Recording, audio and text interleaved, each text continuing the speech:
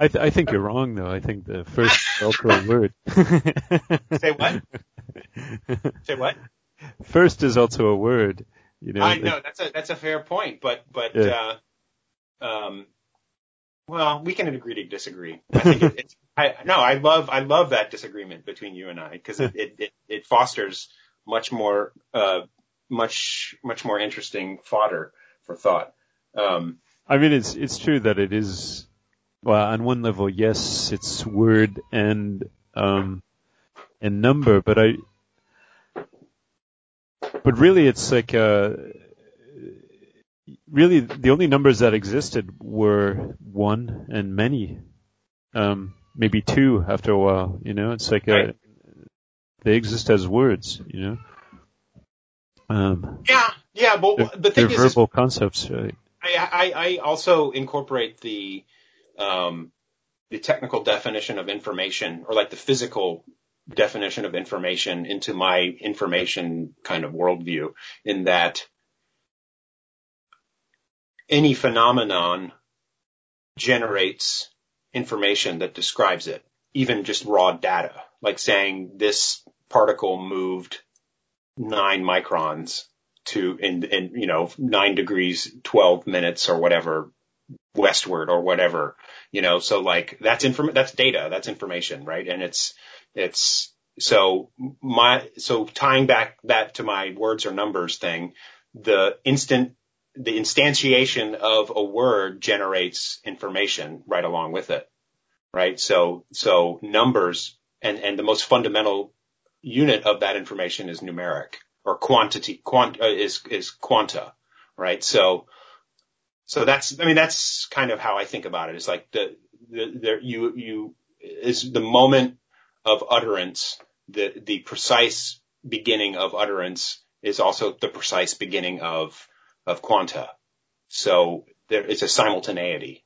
And that's why I believe that number and word emerged at the same time. Yeah, except I just don't. I don't think that those quanta exist until we develop language to identify them. Okay. So I would argue it existed before the language, or yeah, we're talking about a singularity, almost, or like we're trying to quantify a point in time that occurred at an infinitesimally small moment after the singularity, right? So like, well, except the singularity is also a story that develops later, right? Like it's not like there was no singularity, for Blake, he would say, like, yeah, the world is flat, we don't experience a round world. Like, he's not saying that's literally true, but that's what we experience. And we only experience things, through our senses, as they happen, right? As they happen. So anything else is an abstraction. So this is, right. I think this is what Blake borrows from Berkeley, Berkeley's idealist philosophy. It's like, the only reality is perception. Right. So he calls himself originally an immaterialist. Later he calls himself an idealist. Berkeley does. Berkeley? Berkeley does, yeah. Yeah. Uh-huh. Yeah. But really what he's saying is he's not denying matter. He's just saying that matter always is coupled with thought, with perception. Right. I agree with that. So then none of these sort of so it's sort of his argument against Plato and maybe Pythagoras, right? Eventually he goes that far back, right? So Pythagoras would say, yes, there are numbers there that are eternal, or Plato would say there are archetypes there that are eternal. And then Berkeley would say, no, the only thing that is eternal is perception. And perception is eternal, but it's not, it doesn't exist in an abstract realm beyond perception. So I think that's maybe the split, between words and numbers. Like numbers only exist in an abstract realm, unless you say they're created by words first. Right. Well, do you see what I'm saying? Or? I do. And yeah, I mean, well, the other thing I mentioned in that podcast is that everything is true. So if I really mean that, then we're both right. Yeah. That's the that's the Jainist point of view. It's everything anekantavada. Every side works. Yeah. No, it's not a big. No, I'm not. Of course, I'm not offended by that at all. I think it's a great disagreement too, because it gets right at the heart of everything. Exactly. I love and it's almost like, I mean, my willingness to kind of put myself in the shoes of your perspective on it is something that I strive to do always in general. Like I always try to. I don't like to be firm in any position, or at least not for too long, because I never am. And especially when you're getting down to those like core kind of concepts. I mean, it's to me, it's almost, not repellent, but when I encounter people who are really firm and like, no, this is how it all began. I'm just like, all right, okay, well, I envy your certainty there, buddy, but, that's quite an assertion to be making, like who knows? And I'm fascinated by just cataloging and collecting all of the different versions and theories and beliefs that have existed throughout history about what that can be. Not ever expecting to find anything definitive, because how could it be? How could anything definitive like that exist? It's just, for me, it's fun to just keep riffing on how all of these different ideas and beliefs intersect, how they differ, what they have in common, because I'm probably not going to find out until I'm dead. Oh, if that, I don't. That's another question, I guess. Exactly. But, yeah. And I said probably. Yeah. The fun thing about that is, the reason why that's such an amazing point, the words and numbers point, is because if you do really think about what that means, it's like a fundamental difference almost, perhaps, So it goes right back to the idea, like the biblical idea. In the beginning there was the Word, and the Word was God, and the Word was with God, right? The Logos, which is Christ, right? Mm-hmm. But Christ as Logos, as God, and the original Word was fiat lux, let there be light. So in that sense, it's like, okay, so that's the first word that comes out, and so all of the universe comes from that word, derives from that word, and maybe splits off, like the spectrum of light divides and keeps dividing. But at the same time, then, what about the ideas in the mind of God, right?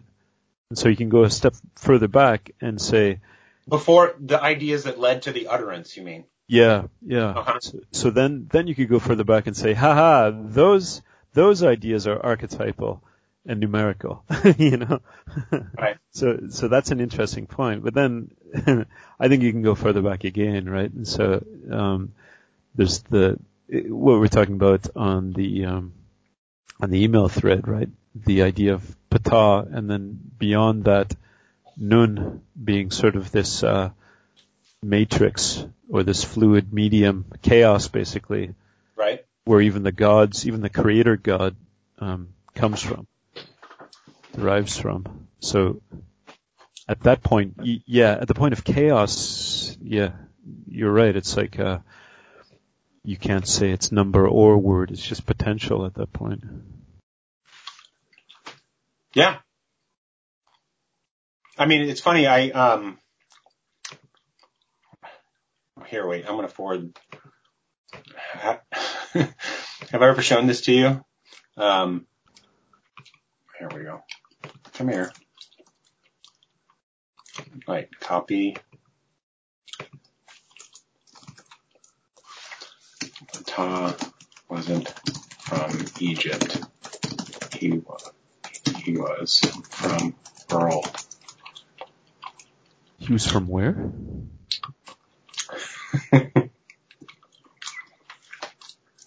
You are. That's interesting. So have I ever told you about my, well, yeah, I just thought it's funny that HTTP backwards is Ptah. Yeah, that's right. I made that one day. Can I get off just for a bit? I've got a a Bruno quote that I've got to find for you. After this, remind me to tell you my Ptah theory. Well, you can tell me as I'm flipping through this. This is a guy actually, McIntyre, talking about Bruno, his philosophy. So in Bruno's philosophy, number itself is not an absolute but a relative determination. It does not touch the number of the thing itself. Nature has no difference of number as we have, of odd and even tens and hundreds, nor do the gods, spirits, or other rational beings define the numbers and measures of the object in the same series of terms. Both numbers and the method of numbering are as diverse as the fingers, heads, and mental equipment of the numberers. But this was not the quote that I wanted. It's an interesting one, but it's not exactly the one. No, I'm not seeing it. That's alright, yeah. I'll find it some other day. It's just for the sake of argument. Yeah. Yeah. I can't find it. Okay, yeah, I'll send it to you some other time. Cool. Anyways, Bruno's amazing. Like Bruno, I need to read more of him. I haven't read him directly. I've read, Frances Yates. Yeah, Frances Yates. Yeah. And she's okay.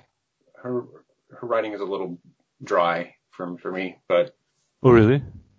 I'm just a, some stuff is just hard for me to read. It's just, I'm not a good reader. I just said, oh, really? Because sometimes, people blame her for the opposite, that she's not academic enough in her style. But, she's pretty good. Like, people fault her for her interpretation of Bruno, but I think she's still got it. She comes the closest really to his entire spirit, I think. Uh-huh. That's good to know. Yeah, I should revisit that. I never finished it, but he's such a strange sort of liminal thinker, though, like, right. Or maybe he's not, like that's how he's taken sort of the mainstream opinion of Bruno, is that he's this guy coming out from the medieval mindset into the modern mindset. Mm-hmm. But he's really not, like in a way you could say he's gone beyond the modern mindset. Like he's of course he's saying things like, the whole idea that, the earth is at the center of the cosmos and that there's 7 spheres and then the fixed stars and then the primordial and then the Imperium beyond that, like that whole sort of Aristotelian kind of cosmos. He's saying, well, that's all bullshit, right? And that's what the scientist now sees on and say, see, he's a proto-modern thinker, right? But at the same time, he's saying, yes, there are infinite worlds, and he's way more advanced saying that than anyone else, right? Like Yeah. but he said that there are infinite worlds, but they are all propelled by the soul, you know? And so at every point, matter is coupled with spirit. Right. Well, I agree with that. So yeah, he's basically he's a pantheist, before Spinoza. And this is an essay that, Joyce wrote on Bruno using that guy McIntyre, that quote that I read from. He did a review. Joyce did a review for McIntyre's book on Bruno, and that's a point that Joyce takes from this book, is that people say that Spinoza is the God-intoxicated philosopher, really, but he's saying really that title should go to Bruno, you know, because that's an interesting thing. Like even Spinoza, he tries to order it. He orders all of his arguments geometrically. Like he has this system of geometric reason. And in a way, this is sort of an argument against Spinoza, is that he puts reason beyond God. Yeah. So that God is sort of subject to reason. And that's even reflected in Spinoza's own books on philosophy. He tries to capture this geometric order in his philosophy texts. So the problem with that is like it's not really God; it's reason that you're putting at the head of everything. So Bruno's beyond that. He's saying it's matter, you know, and that it's not even matter as we. It is matter as we sense it, and that matter as we sense it is sort of actualized matter, but then actualized matter always sort of drifts back to potential matter. And so those are sort of the two levels for Bruno. So it's a complete pantheism, but it's a matter-based pantheism. Right. Interesting. Yeah, I mean, the potential for matter concept is very much in keeping with what I was talking about on that podcast, like that, you know, that potential is always kind of existing, and it's the information underlying it that's describing that potential that ultimately manifests into matter. Matter, like I said, matter as media. You know, it's yeah. Remember that's how that's expression. Good.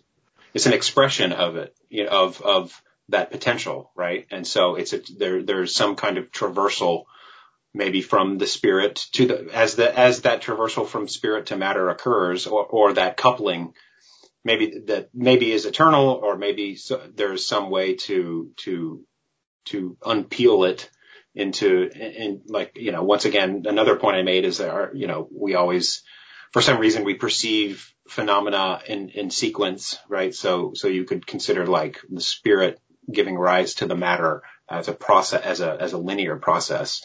Not necessarily suggesting that that's the only state in which it exists, right? But we have that capacity to perceive it that way, which is helpful, right?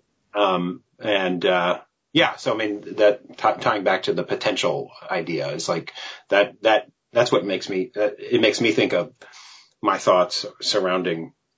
There's just this ether, or whatever we want to call it, is this unpotentiated stuff, whatever name you want to give it, a technical name or a mystical name, whether it's information or spirit or whatever, and then as it transitions into the material world,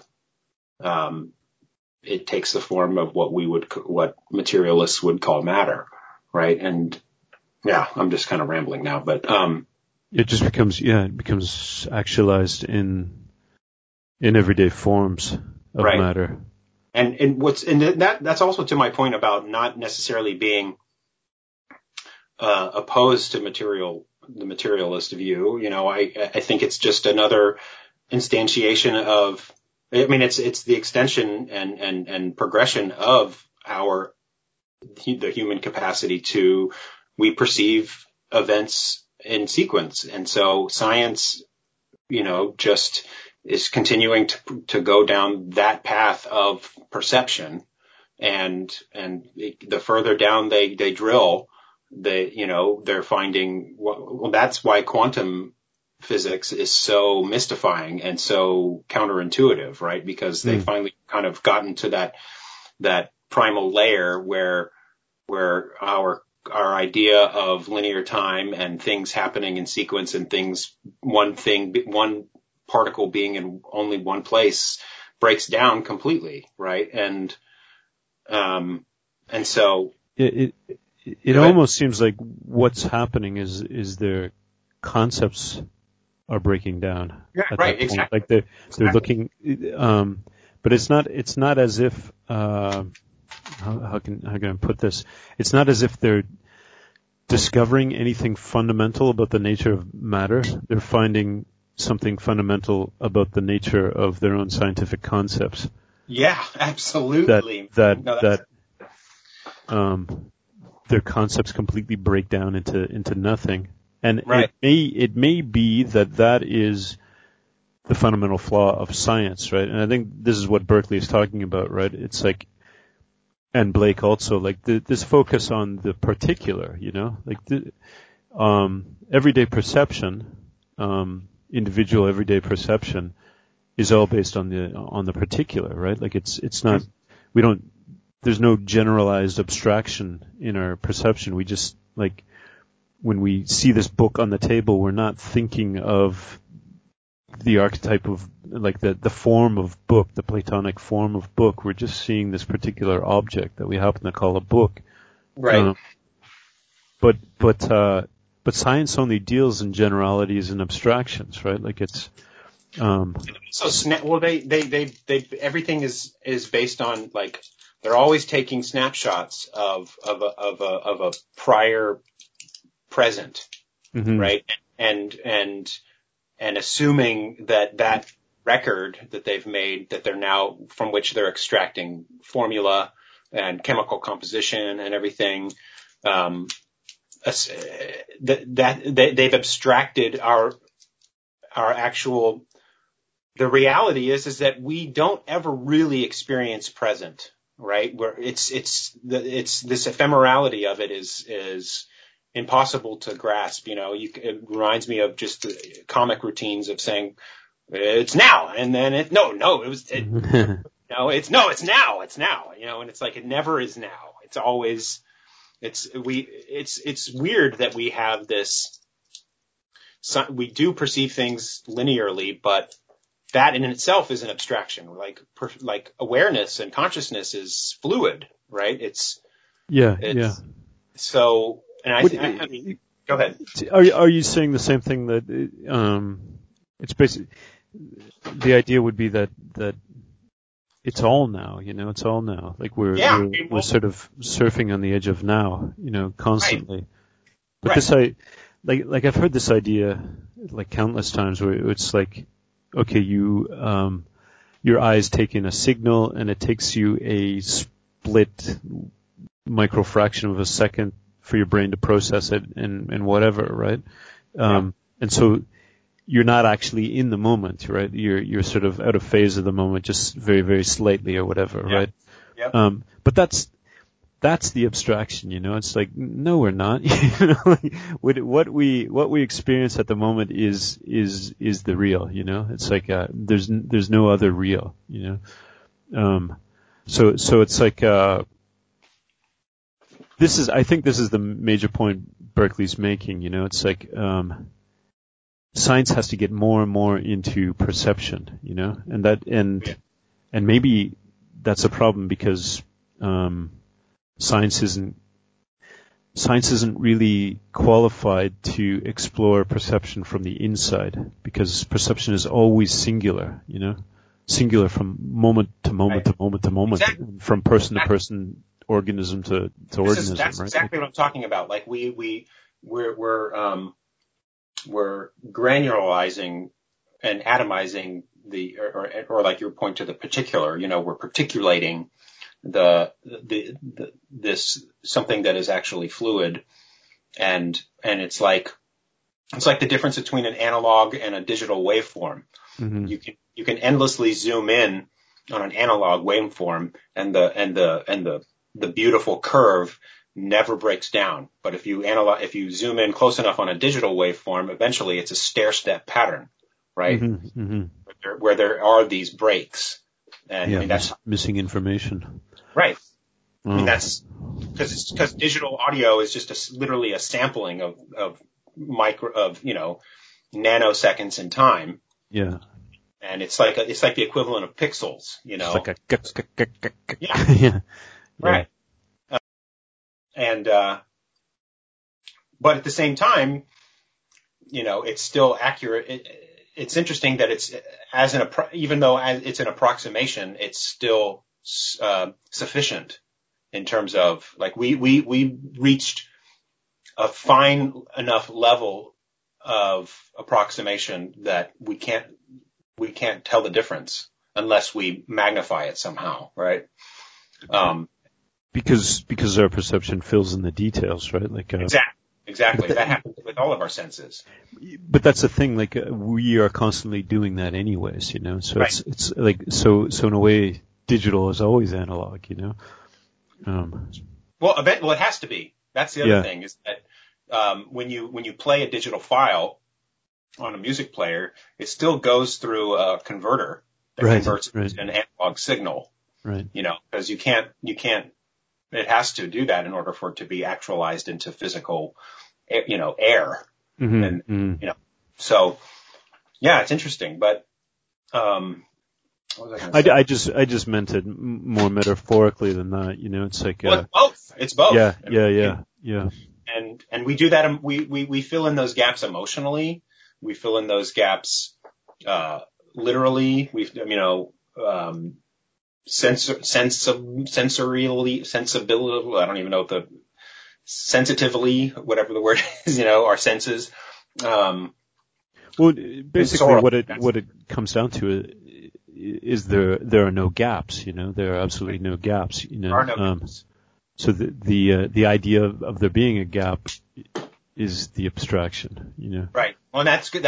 That's that discernment point, right? Is that it's a survival mechanism to actually perceive the gaps or to perceive the figure from the ground, even though there is no actual separation. Like the nipple is not an isolated thing floating as an island on the breast. It's connected to the rest of the skin. Right. Yeah. You know. Yeah, that's right. All distinctions create the gap for sure. Yeah. Right. But it's the capacity to distinguish and to discern has obviously benefited us greatly as a species, you know, and I mean, any species. I mean, that's the whole, the evolution of the eyeball. You can trace back to just a very simple binary system that detects light or dark, right? Mm-hmm. Anything with like fight or flight, right? Like you need split second decision on what a thing is. Like obviously, yes, we need to differentiate things in our reality in order to survive. Yeah. But even that decision is gapless. You know? Yeah. So that it's interesting again. So I wonder, future course of science, right? Is that the future of science? Is getting more and more into perception, you know, and more into singular perception. Like everybody's looking for the singularity, but we are the singularity, you know. It's the singularity is this present moment. I think that science has a rough ride ahead in the sense that, you know, I mean, this is my biggest complaint about science, especially popularization of science or like in media is, you know, they have tapped into poetics as as a vehicle through which to express their very complex ideas to a lay audience. Mm-hmm. And, but in doing so, they're betraying, in a way, their own principles. Value judgments of those principles aside, right? It's just an act of self-betrayal in a sense, because the way in which that they are, and also just this idea of they rely on language just as much as literature does. Well, but, for sure, yeah. Right. And yet language is this fluid thing that does not hold up to scientific scrutiny in terms of its capacity for ambiguity, right? Yeah, that's the thing. So I think, so if you're saying, if what you're saying is, by moving into poetic, description of itself, science is betraying its own method, I will agree with that, yeah. And then the opposite is true as well. Like you have somebody like Terence McKenna whose worldview is basically poetic, and yet he's sort of betraying himself by trying to put it into scientific or faux scientific terms. Well, that's what makes him so interesting. Is that he's in that kind of conflicted zone, right? Yeah. So I think that's I don't know. I think that is the limitation of science. It's like you have fuzzy mathematics, right? Fuzzy numbers, and mm-hmm. I think more and more it's going to find that reality is fuzzier and fuzzier. And what is more fuzzy than actual conversational language? Yeah, exactly. So that's what it's going to turn to, and then at that point, science does turn into poetry, Mm-hmm. It does abandon its old method and becomes poetic. It's going to have to. It's going to have to. I mean, how else? So people like Luke are going to be the future priests again, they'll be the scientist priests.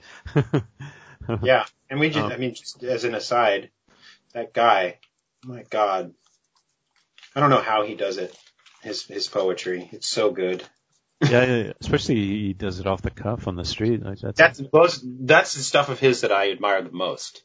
Mm-hmm. Are the little things he writes on the street. I mean, I don't know how he does it. And I've sat with him for hours while he's working, and just to see the reactions that he gets, it's beautiful. It really is. And I mean, I've seen him move people to tears, and it's just,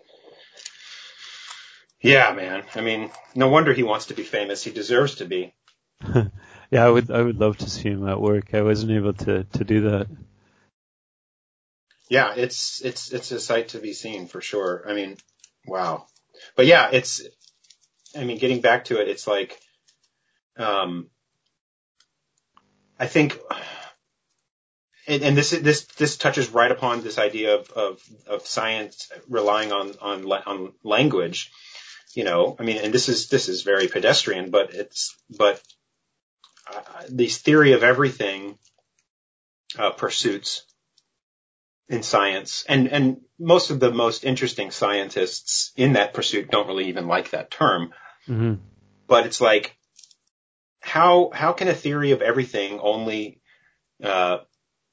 reside in the realm of physics and science? Yeah, exactly. By saying that right from the start, you've already limited everything. Exactly. It's like, emotions are part of everything. Yeah. Love is part of everything. Right. And hate and fear and just your own swirl of emotion and perception and memory and movement and everything that you're doing from second to second, is everything, and right. that there's no way to describe that through science. Like there's nothing even approaching that. Like there's of course they're studying the processes of the brain, and so on, but to study that kind of fluid, I guess it's a phenomenology, right? But you can't explore that through any sort of application of the scientific method, because it is so singular. Like I guess you can, and they do this, they can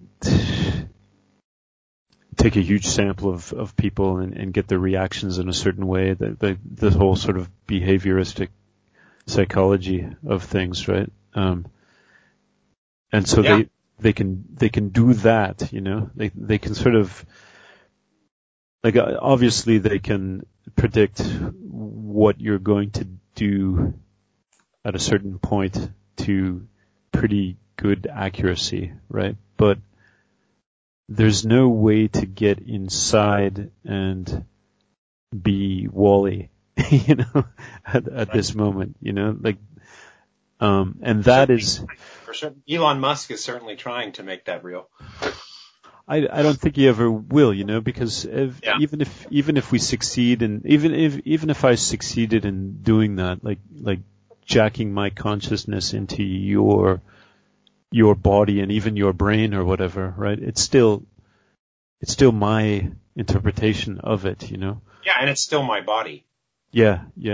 And I think that's the biggest. I mean, and AI development, which I'll spare you my tirade about that, but I mean, they have made great strides in terms of confronting that notion that you can't simulate a mind, a disembodied mind, with that and expect it to behave anything resembling human intelligence.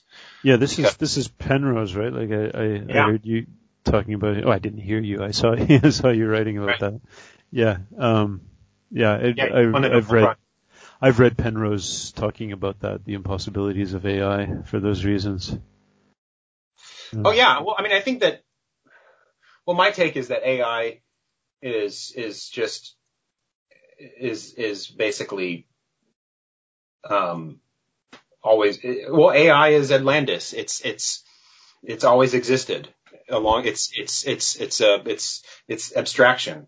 It's as soon as we, externalize our capacity of abstraction, AI exists. And so it's always existed. And in my definition. And I talked about this with Eric McLuhan.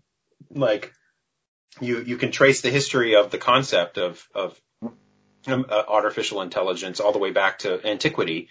Mm-hmm. And you read, if you assess, or if you look at the assessments of what such a thing would even be, or what it would do, or what it would be capable of, all throughout history, it's always a corollary to just what humans are capable of, right? Mm-hmm. So and so we keep, it's a carrot and stick kind of situation, right? Where I mean, just in the last 50 years, you look at it and it's like, well, a successful, a realization of artificial intelligence should be able to play a game of chess and defeat a grandmaster. And we did that. Mm-hmm. And then, and as soon as we passed that point, it's like, well, we haven't invented AI yet, because now we know it should be able to do this. And then we make it do. It has to beat you at Go. Yeah. It has to beat you at Jeopardy. It has to understand natural language. And they did that. And it's like, well, we don't have it yet. So they keep nudging forward this expectation of what AI is, not necessarily realizing that it's been there alongside us all along, and we just keep redefining redefining its scope, and so that's my take on it, and I see what Penrose means about it being impossible, but it's semantics, really. It's like, it's impossible only because it's always been possible. Right. it's existed alongside us for as long as we've been able to abstract and store that abstraction in some kind of medium. As soon as we externalize our instincts or our ideas into some cultural artifact, be it another brain or an object or a symbol or whatever, or a word. Language, yeah. Yeah, language, right? As soon as that happens, that's artificial intelligence as far as I'm concerned. So, but again, it's a semantic kind of loop. Yeah. Sometimes that's that's dangerous just to say, things are semantic. You know, that gets used often, but, it's usually the case. Well, this is semantics too, I guess, but it's usually the case that the terms are different, right? Yes. Well, that's the problem. That goes right back to our point about science relying on poetics, right? It's like they're muddying their own waters, so to speak, in reliance on this infinitely ambiguous system that we have of language, right? But I think they're muddying their waters because they're finding that the waters are muddy. You know, Well put. You know, like that's why they're getting fuzzier and fuzzier with their math, and because and more indeterminate and unpredictable, because that's what it is. And basically, they're looking. I think they are getting closer and closer into this idea of singular perception, you know? Like that's, I think that's what they'll find is the structure of matter. Like, but at that point, it makes no sense to even call it the structure of matter, you know? It's like, right. So then at that point, like I said before, it's like, then the bards come back into play, you know. Like, exactly. You guys, you haven't had a job for decades. Well, we got a job for you now. Yeah, that's one of the underlying themes of White Goddess too, right? Is like, the one. As far as I got through that book, I really worked hard. I got about halfway through it. But yeah, I mean, it's interesting. I mean, speaking of fuzziness and numbers in science, constantly like, you know, wading through the mud of the water. The one scientist I think who is actually, you know, come closest to an articulation of this problem is Mandelbrot. I don't know if you've ever looked into him much, but he's really worth some time to examine because. No, I only know it. Yeah, I only know him from the obvious, right? But right. But the story behind his discovery of fractal mathematics is a good one to know about, because especially from people like ourselves, looking at how the discoveries that he made, finding noise, and because that was actually the kind of, you know, the bug that bit him. He was working, I think, for Bell Labs or IBM or one of these companies, and they were trying to he was tasked with trying to find a predictive method to predict noise in signals. And that was the germ of his fractal concept, was actually when he analyzed, he noticed that, like, I'm going to paraphrase this poorly, but, he analyzed signals and started zooming in on them in terms of like the frequency of noise occurring in a signal, and found a fractal kind of, timeline, I guess.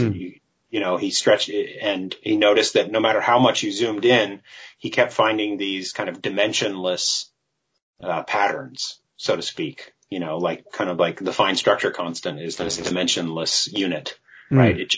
You can measure, no matter what your scale is or your measurement approach may be, this 1/137 ratio keeps emerging at any scale through any dimension, right? And he kept, and that's a kind of fractal concept too, right? It's like, sure. Anyway, but yeah, and the thing is it's, what's interesting is if you research the history of fractal mathematics, it's this very fascinating and interesting and curious and intriguing thing, but the conclusion is, at least from the more scientific or materialist point of view, is that like, well, it's just a neat thing to look at. We don't really know how to apply it to anything. I mean, there's been a few examples like fractal antennas, like in cell phones, they discovered that they like by several orders of magnitude increased the receptive capacity of an antenna by laying it out in a fractal pattern. See, I would have thought that they would find uses for it all over the place. Like what about like solar panels or something like that? There must be. Maybe, I mean, there have been a few interesting applications in or real world kind of practical applications. The other one is actually in radiology, like they've used in terms of, I think it's like machine learning algorithms that they've used to read, like mammograms and stuff like that is somehow rooted in fractal math. I'm not, it gets a little too technical for me to explain it beyond that. But, no, there have been there's a handful of successful. The other thing is cartography, right? And sure, yeah. Accurately measure completely coastlines and stuff like that. Yeah, exactly. But yeah, I mean. So yeah, I wonder. I really wonder when the gods are going to come back. That's the big question for me. Do you think they left? Well, they've left because we've forgotten about them. Is basically we've abandoned them. Yeah, I think Great Plan is dead. There is certainly a void that is that in society today left by their absence, and that is active, very, very, not aggressively, but will just intensely being filled by all of these kind of, well, I mean, that in terms of like our political climate that exists today, I feel like, there is a kind of, we're in this desperate state to fill this void that spirituality has always, filled for us. And I think that people are desperate to like find or, apply themselves in a meaningful way and fill their lives with meaning, but they're also atheists and reject, that something spiritual could satisfy that. Yeah, that's the thing. Like it's almost like it's what we're missing out on is the full intensity of matter, even, Like I thought that the other day, just going on the beach, and just looking out over the ocean and up at the sky and the clouds, and just like thinking what this experience would be to a culture or to an individual who was part of a culture that believed that everything was filled with gods, Like you'd see the clouds, and the clouds wouldn't just be this idea that we have now of just basic vaporized water, Like we think like that, and they're not meaningful to us. But somebody from maybe like a primitive, we say primitive anyways, mindset, it's like looking up these clouds and you see meaning reflected. You see a personality there, a personality that can interfere with your life and create good things for your life and maybe create evil things for your life. It's Right. like, and everything is like that. The sand is like that. The water is like that. The the rocks, even your clothing come from animals that have spirits in them. The whole thing is just infused with meaning. And that's a completely different way of thinking of the world. Right. Well, perhaps the problem is that because of the success or the material success of something like the scientific method, the fact that we quote unquote proved that clouds are water vapor, are just a collection of vaporized water. We took that as we quote unquote proved that, and therefore it's like, well, then we can replace our old mystical definition now, and it's like, well, not to negate the scientific assessment of what a cloud is, but it's like that shouldn't necessitate replacing this more spiritual interpretation of it. Why can't we honor both? But that's the thing also, is like, how do we know? Like the primitive people would say, of course it's rain, of course it's just like, so they know that too. That's Blake's idea of double vision, Yeah, like, yeah. Like of course that's what the sun is, on one level, but it's also that's what I'm saying. the Hallelujah choir. Yeah, exactly. The Hallelujah choir of angels, it's like and that's exactly my point, and not necessarily just because I believe in idealism doesn't negate my belief in materialism either. It's kind of let's celebrate both, and in doing so discover even more, and on both sides of that equation, Well, that's what you realize reading Berkeley. He's supposed to be one of the first philosophical idealists, but he was a deep believer in matter, but all he said was that matter is always coupled with perception, Right. So it's like it's just a really radical view of what matter is, It's like matter's coupled with perception, and it's entirely infused with living spirit, the gods, living plural spirits, Right. I wonder it's radical though. I mean, there's an inherent neutrality to that worldview. It's like you're not siding necessarily with anything, with any one view. You're saying that it's a sphere that has no sides. Yeah. Right? Neutrality in that sense, but in the other sense, it's like it's a roaring madhouse. Also, like that's schizophrenia, right? Like that's what we call schizophrenia in this society, like a materialistic society. But it's exactly what you said. Like, so you have this split from the Renaissance, where you have somebody like Bruno who's able to see spirit and matter as being one, Mm-hmm. and then what happens is that spirit just it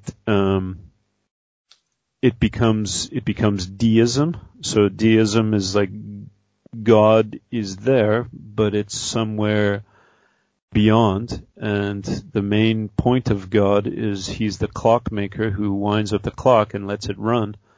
And then eventually it's like, of course you're going to come to the point where it's like, well, how do we even know that clockmaker is there at all? And then the eventual point of saying we don't need a clockmaker, the universe just runs, it's just clockwork runs on its own. And so what's happened is spirit has been sucked out of matter completely, So it's not even matter anymore. It's like a pale reflection of what we used to think of as matter. Like matter's the mother, Matter is what matters. Exactly. Yep. But we, I don't know. Yeah. So I think that's where things will head eventually, is the gods will come back. And this is what all the poets have been saying for ages now. You think it'll happen in our lifetime? it's happened to me on occasion, where I could feel it, Mm-hmm. So it's like, Me too. Like like by that you mean, I guess, like the whole society will realize that, or? Well, the apocalypse, I guess. The revealing. Yeah. That's what I love about that graphic novel Promethea, is that that's the kind of the climax is the apocalypse, and Alan Moore takes advantage of the modern kind of misconception of what that term means, and you think that you're building up to this kind of cataclysm, or catastrophe, right? But it ends up being the ancient or the biblical sense of the term, right? The revelation. Revelation, yeah. And the world does not get destroyed at all. So, yeah, what happened in 2012? Right. It seems that they were 8 years off. Yeah, well, maybe in the cataclysm way of thinking, but maybe not in the revelation way of thinking. Well, I think that. Do you remember that Alan Moore quote I read on the podcast about the doubling of information? Yeah. Do you know that that's actually from Cosmic Trigger? Okay. He quotes that almost exactly, if I can find that in Cosmic Trigger. But I'm sure he's read that. Yeah, if I can find, I'm just flipping through. I don't know where it is, but it's actually from a French statistician where Robert Anton Wilson gets it. Okay. So. Well, I mean, my opinion is that, and this is also, I keep coming back to stuff I said on that podcast, but we've crossed a threshold in terms of just the amount of kind of the bandwidth that now exists between each individual person alive today, in terms of the technology has opened the levee has broken in terms of now we are, it's another flood myth, right? I probably mentioned that to you before, but like I have this this speculative theory of several millennia from now, if anthropologists or aliens or whatever were to examine artifacts left over from this period talking about the digital age, they would interpret, they're like, oh, we found another flood myth. It's like, because the figurative levee has broken in terms of just the amount of information that is being transferred it's like a pipe works. I mean, it's staggering, and we're seeing the effect of that on society, like why it's retrieved in a McLuhan sense, the tribalism of the past, and like I said, maybe this is a bump in the road as we develop through our technological and spiritual adolescence, that we just have to wade in this mess, this muddied water, so to speak, of culture, really. Yeah, when I was listening to you guys talk about that, I was also thinking about, okay, so we have this idea of the doubling of information, right? Yeah. And it, yeah, for sure, everybody realizes that there's more and more information, so-called, like more and more new things, right? But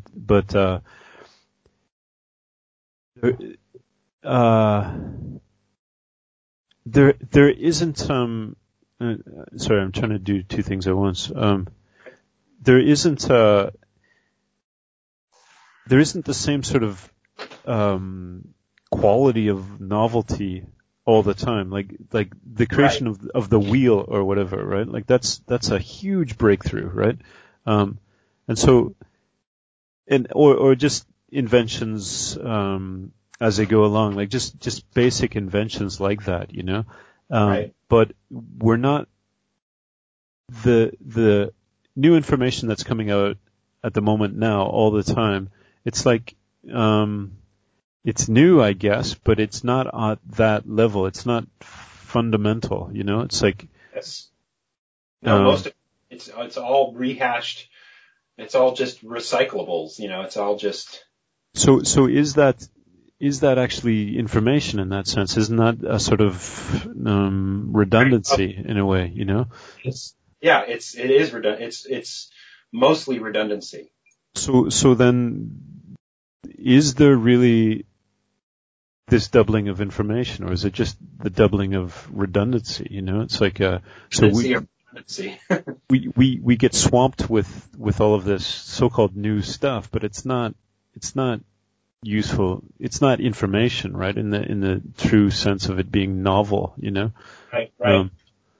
So it's the illusion of the doubling of information. That's a good point. And I mean, I think there's some novelty hiding in there somewhere, like in very tiny amounts. But yeah, no, that's an excellent point. Okay, I've found the Robert Anton Wilson thing, which totally meshes onto this, right? So he calls it the jumping Jesus phenomenon. So our psychic universe is expanding even more rapidly than the physical universe. Let us define the measurement of known scientific facts in the year 1 as one Jesus, using the name of the celebrated philosopher born that year. So he's just arbitrarily starting at 1, yeah. 1 AD. Before going any further, let us ask how long it took to arrive at one Jesus. One way of estimating is to take the estimated age of Homo sapiens, in which case it took 40,000 to 100,000 years. How long did it take to double this accumulation of knowledge? To achieve two Jesuses, it required 1,500 years until 1500 AD. How long did it take to double again and obtain four Jesuses? It required 250 years, and we had four Jesuses in our larder by 1750. Next doubling took place 150 years, and by 1900 AD, humanity had 8 Jesuses in our information account. The next doubling took 50 years. 1950, we had 16 Jesuses. Next 10 years, by 1960, we had 32. Next doubling took 7 years. By 67, we had 64 Jesuses. Next doubling took 6 years. By 1973, we had 128 Jesuses. There's no reason to imagine that the acceleration had stopped. Thus, we almost certainly reached 256 J around 1978-79 and 512 J in 1982. In short, we are living in a mental transformation space that is an omni-dimensional halo expanding towards infinity in all directions, and the electronic center of this halo of mentation is possibly everywhere. It is available to you right where you're sitting now. Just plug in a terminal. The machine doesn't care who or what you are. Yeah, there you go. But that's the thing, right? Like, it's like, do we have a whole Jesus coming? Like it's a bunch of it's a bunch of noise and redundancy. But it's like, it makes me think of the noise introduced every time you make a copy, right? Mm-hmm. And talking about duplication, right? And so every act of duplication but it's also you have a redundancy of Jesuses, right? So, so it's, I mean, he's kind of making your point at this, but maybe not even aware of.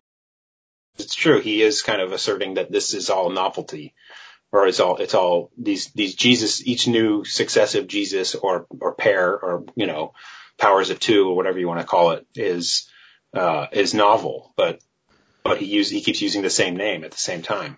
Mm-hmm. Yeah, that's a good point. Yeah, but McKenna's doing the same thing, right? Like he's saying that as we get towards 2012, in his view, it's like we're going to go through the same amount of novelty as whatever he said, like the huge compressed period from the time of Rome to the medieval period or something like that. The period just gets more and more and more compressed, right? Yeah. But obviously that's not happening, you know. It's like we're not inventing just civilization shaking inventions constantly. We're not doing, like, we come up with different versions of the iPhone every year, you know, but but the first iPhone was, I would argue, was definitely a civilization shaking invention. I mean, putting a supercomputer that's connected to a worldwide network in the pocket of 2 billion people, that's a big deal. Yeah. Although it's not continuing to happen at that level all the time, you know. It's like no, I mean, it's now. I mean, the effects that it's had on our society are clear as day now. Like it's old news that we exist in this crazy hyper-connected world, and there's so many adverse effects that it's had on us. You know, that's we've been talking about that, you know, since 2010. I mean, yeah, for sure. It's not though that every year we're coming up with a complete paradigm changing invention like that. No, I mean, I'd say that the smartphone and social media are the two biggest things in our lifetimes, I would say. I mean, maybe the internet itself, but I think that the internet for its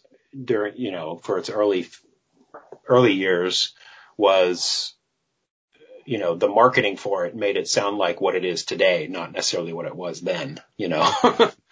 Yeah. Yeah, that's right. Like the idealistic period. Right, exactly. And more, I find myself repelled by it. And yeah, me too, almost. Like, aside from things like this, like what we're doing right now, you know. Yeah, I mean, we wouldn't be talking right now if it wasn't for the internet. Yeah, exactly. Well, we know each other. The civilization would have fallen apart from the coronavirus pandemic if it wasn't for the internet. Yeah. You know, like imagine trying to deal with this situation, worldwide pandemic in the 80s or something, you know? Well, they did it with the Spanish flu in the 1910s, and they managed. I guess you could, you know, at the level of complexity that things are now, could. Like in some ways, you could say the internet has either exacerbated the problem of coronavirus or exaggerated it. I mean, depending on, you know, there's obviously tons of conspiracy theories out there, and people thinking, you know, David Icke going around saying it's all a hoax and. Yeah. So even aside from that, though, it's like just bracket that part, you know, that maybe it's a hoax, although it's hard, you can't bracket any of this, right? But but if you do bracket that and just look at it's similar to the idea of that the Depression in the 30s, the huge Great Depression in the 30s, people were able to cope with that because most of the people at that time were still agrarian. They're still farmers, basically, right? Yeah. And so and even people that weren't knew how to grow a garden, and they had land to grow a garden on, you know.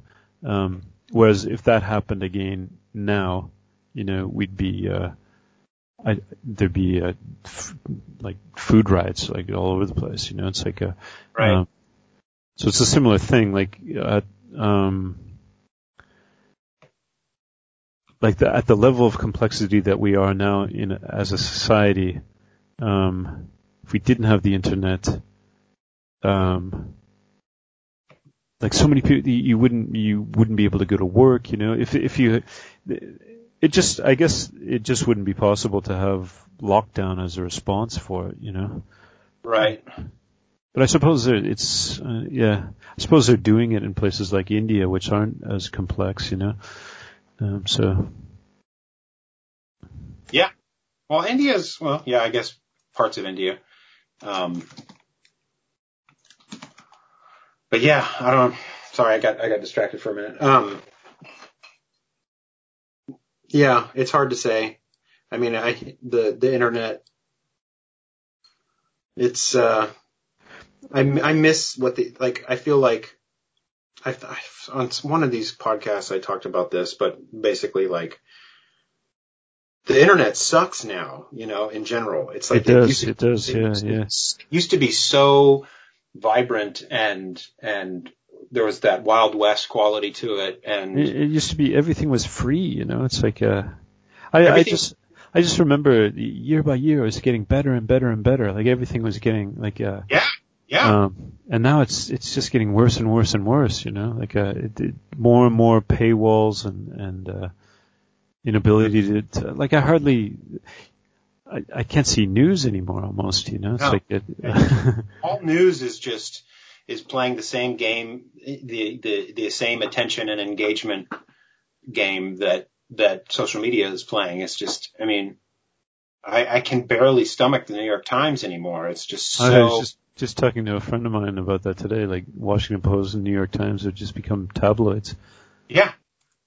And the worst is like for years, while they, in the early stages of them transitioning into that model, I was completely on board. I was like, yeah, this is just, I'll take some more worldview reinforcement. Thank you.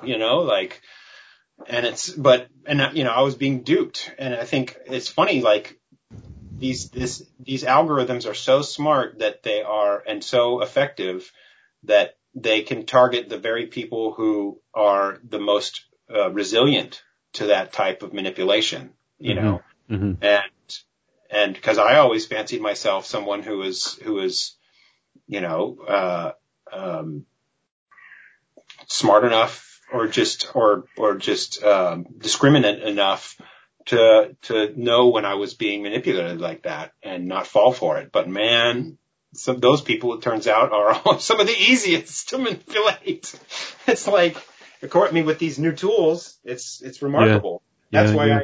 That's why I forced myself to get off social media, because it's just like, man, these guys really know how to push my buttons in ways that I'm powerless to, right? At least that's how I feel. And the only power I have is to just turn it off, because it's so alluring in that kind of way. Well, yeah, Facebook is a perfect word for it, it's superficial, Exactly. Face value. And it's like an envy producing machine or something. It is, exactly. That was one of my biggest problems.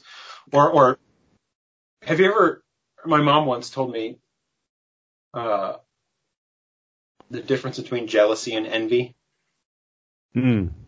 If you're familiar with that distinction, I always use the words interchangeably, but there's a very specific difference. Yeah, I know. I've heard the distinction, and I was going to make a distinction, but I think what I am going to say is not correct. Like I was going to say that jealousy is towards people, and envy is towards objects, possessions.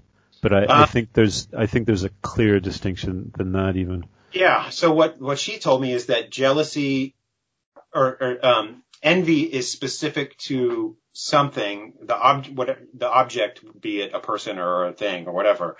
The object of your envy is something that it's impossible for you to have. And jealousy is for something that is possible for you to have. So like penis envy. Interesting, yeah. Right? Penis envy is something that a woman has because it's impossible. Well, now it's possible, but you know what I mean? Like, so. No, it would be penis jealousy. Yeah, exactly. Yeah. But I was like, wow, that's. That's good. Usually it works like that with words, right? Like, there are very clear Aristotelian sort of breakdowns of words. Because that's all they did in the Middle Ages, like the scholastics, like find out the exact meaning of words, clear and distinct meaning of words. Cool. That's it. That's a good. That's perfect. That's a good one.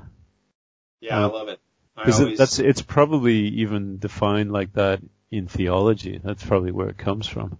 Exactly. Definition, right. Sin, right? Yeah. Yeah. So which would be worse as a sin? Jealousy is not a sin. Envy is. And jealousy is not a sin. Are you sure? Well, I mean, in terms of the 7 deadly sins, right? It's envy, right? And I think that's to your point. I think that they were making a very clear distinction between. Well, there's thou shalt not covet. I wonder what covet wife. is, yeah, right? Because covet. Oh, let's see here. Let's look at Wiktionary, my favorite website. Covet. Presumably modified. Okay, wait. To wish for with eagerness, to desire possession of, often enviously. To long for inordinately or unlawfully, to hanker after, to yearn, to have or indulge in an inordinate desire, especially for another's possession. Well, it's both. According to these definitions, I mean, you can have someone else's possessions by stealing it or by purchasing it or trading it, right? So I'm looking at the etymological dictionary. There you go. It says mid-13th century, to desire or wish inordinately or without regard for the rights of others. From the French, covet, desire, lust after. Connected probably ultimately from Latin cupiditous. Yeah. Passionate desire, eagerness, ambition. So there's the God. There's Cupid. Cupid, yeah. Behind every word, there's a God. Indeed, there is. So the desire or wish to desire, to obtain or possess.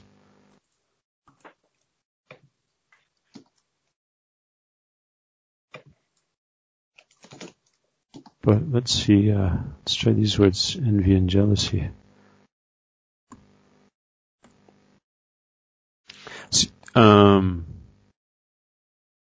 Okay, envious of. I'd be curious to just Google envy versus jealousy. Yeah, here we go. Envy means discontented longing for someone else's advantages. Jealousy means unpleasant suspicion or apprehension of rivalship. Envy is most often used to refer to a covetous feeling toward another person's attributes, possessions, or stature in life. Many people use jealous to mean the same thing. Interesting. They give a distinction here too. Jealousy is the feeling which is often had towards a rival or possible rival for the possession of that which we greatly desire, as in love or ambition. Envy is a similar feeling toward one, whether rival or not, who already possesses that which we greatly desire. Jealousy is enmity prompted by fear. Envy is enmity prompted by covetousness. It's interesting. So, yeah.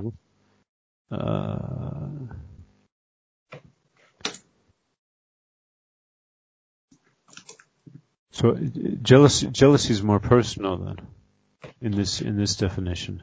Yeah.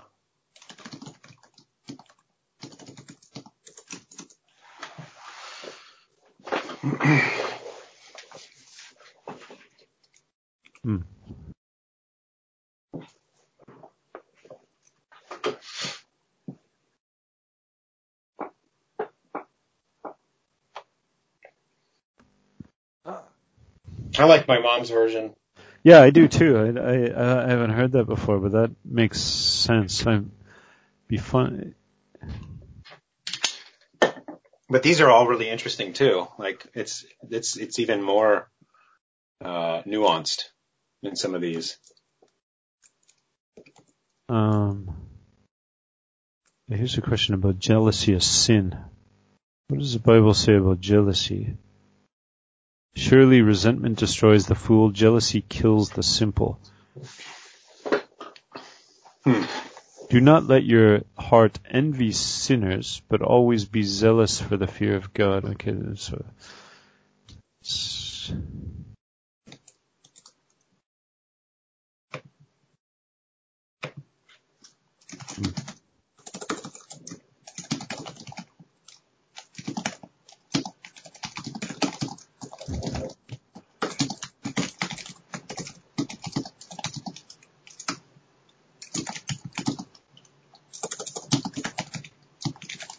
yeah, I think it is classified as a sin as well, but I don't know how they're using it. If they're just using it synonymously with envy.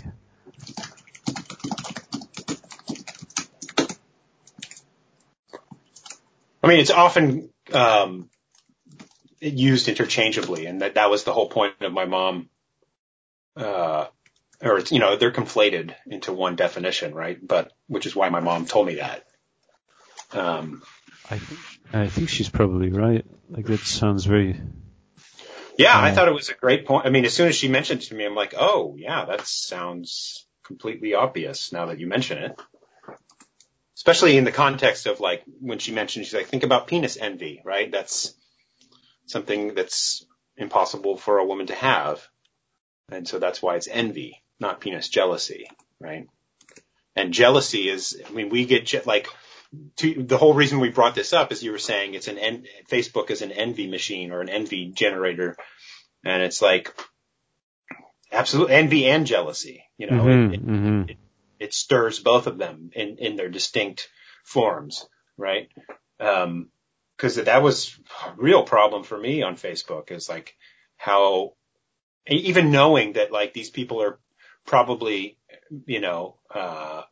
manipulating their own, how they're projecting themselves out into the world. We all know that there's great examples of, like, some artists have done paintings or whatever where they show someone taking a selfie but then they show what's happening outside of the frame, and, like, what they're managing to get into the frame of the selfie has been manicured and curated to look perfect. Right. And as soon as you get beyond that border, they're living in hell or whatever. Yeah, here's one. Here's the Bible.org. Jealousy versus envy. There is a distinction between jealousy and envy. To envy is to want something which belongs to another person. You shall not covet your neighbor's horse, his wife, or his servant, his ox or his donkey, or anything that belongs to your neighbor. In contrast, jealousy is the fear that something which we possess will be taken away by another person. Oh, whoa. That makes sense too, though. Although jealousy can apply to our jobs, our possessions, our reputations, the word more often refers to anxiety, which comes when we are afraid that the affections of a loved one might be lost to a rival. We fear. Yeah, this actually makes a lot of sense. We fear that our mates or perhaps our children will be lured away by some other person who, when compared to us, seems to be attractive, capable, and successful. That makes a lot of sense. And that's a much more like when you're being a jealous boyfriend or something, right? Right. Yeah, that makes perfect sense. That's really good. Yeah, I like that. So yeah, I think this is pretty clear. Yeah, so then in that sense, then it's not Facebook would be envy and not jealousy, according to this. Right. Because you're not afraid of losing anything through anything that you already have through Facebook. You're envious of the things that other people seem to have that you don't have. Right. But yeah, in either case, so it's like driven by fear, I guess. Well, yeah. You can always trace most things back to that, or the opposite. Mm-hmm.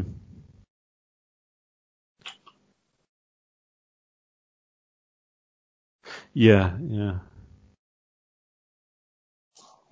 See, how Facebook works, of course, is that you never you never post anything when you're feeling bad, Right. unless it's sort of a righteous anger that you want people to, yeah, I would argue lots of people post when they're feeling bad. I mean, I shouldn't put it that way, right? Like, yeah, people want sympathy, or they want people, that's virtue signal. or they want people to feel angry with them, but, they don't post when, let's see,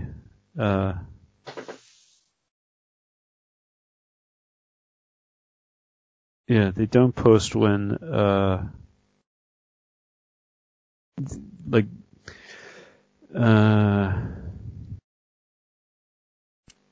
when you're truly bored, like if you're truly bored, you're not going to post, I'm truly bored. You're not going to say that on Facebook, because even going on Facebook, you're looking for a way out of it.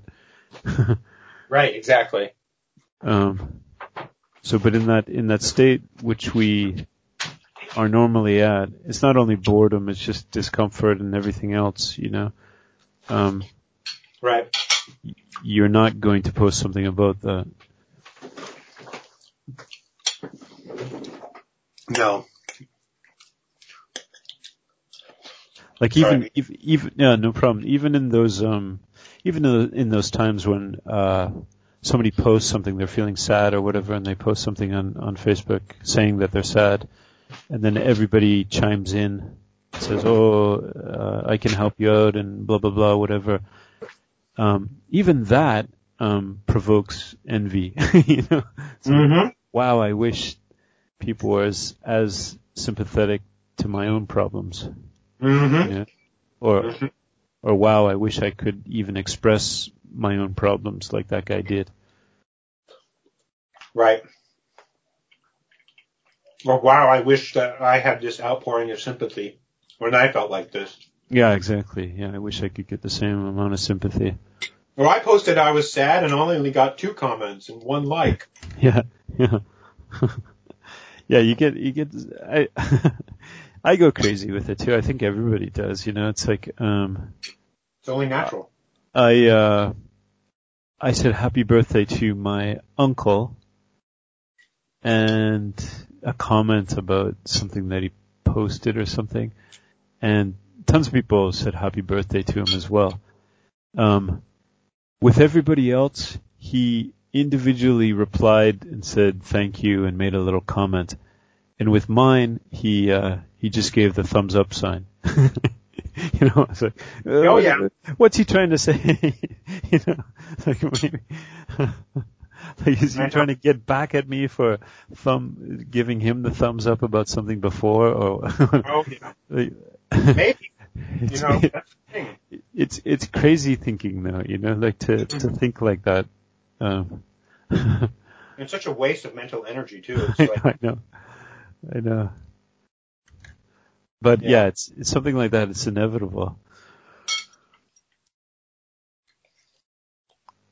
Yeah, it's bad. But I've been so tempted so many times to come back. Because when you leave, you disappear. People are like, no, what, how am I supposed to talk to you? Let me make a list of like 9 million other methods that are just as easy, if not.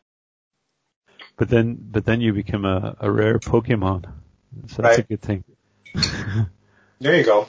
But, it's funny, like, I was bemoaning this with Luke a while back.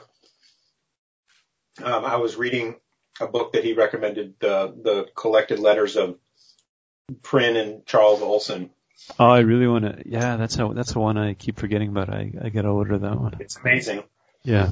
But I was just saying, God, I feel bad for Prynne because he puts so much of his soul into these letters, and Charles responds just kind of like, thanks for writing. See you later. Look forward to the next one, or whatever. But also, just, I have several different collections of correspondence from various people, and it's one of the best ways to get at the heart of their ideas, to hear them discussing, to hear them developing them and arguing about them in a slightly more casual format. It's actually, for me, easier to process than their formal writing sometimes. Sure, yeah. And, but I was just generally just like, God, why can't I have this level of correspondence with someone? I would love that. Like, I'm envious reading these things, just wanting to have that. Like, I can't believe the effort that these people would put into these letters that would take much longer to reach people. And it's like, we live in a world where this is so simplified and convenient, and no one does this. But I was like, oh, wait a minute. We do this. But we'll only do it. We'll only do it today if it's going to be shown publicly. And it's almost like now I'm only willing to put in that level of effort if I can benefit, if it somehow increases my standing in my social network. It's like, I want my letters published as I'm writing them. Damn it. You know what I mean? Yeah, but we also have like hour-long Skype conversations. Oh, yeah. No, like that. This is kind of the equivalent in a way, No, that's true. We publish those. No, that's true. Yeah, we do. Yeah, we We don't need to publish them. Like, there's no. Like, I think with your example, that's true too. Like, you don't want to waste time communicating just to one person for that long. Right. I think that's actually how I started my blog. Is I was sending email back and forth to people, and I was like, why am I doing this all the time?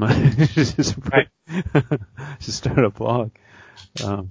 Exactly. No, and I think that's the thing. It's like, I can get my complete correspondence published in real time. Yeah. I don't have to wait till after I'm dead and anyone cares. I can make them care right now. Right? But yeah. It was certainly a feeling I was having being off social media too. It's just like, oh, where's this interaction, But it's true though. If you think of it, Pryn and Olson wouldn't be able to do this, like just talk to each other for hours on the telephone. It'd be exactly. That it's way too expensive to do it, like yeah. Yeah. I love Pryn, man. I'm so glad. I think it was Luke that turned me on to him. Mm-hmm. That guy's amazing. You've got his Big Yellow Book? I do. Yeah. Yeah, I read through the whole thing. Wow.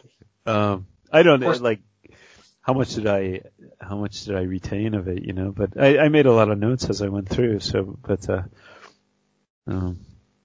I think doing that, going through, which is, it's chronological, right? So you do start to see some development of language and style and images and symbols, I guess. And start to pick out threads of what he's talking about. I think there's about, what is it, like 3 prose pieces in that whole book, the big prose pieces, which, to me, they really help to sort of break down some of his poems. Well, I haven't but I've read the prose pieces yet. I'll look for those. Yeah, he's got one on plants, and then the famous one about the Dreamboat kazoos. I think that's prose. That's his last one. He's got another, I think, somewhere, spacing it. Could whip that book out.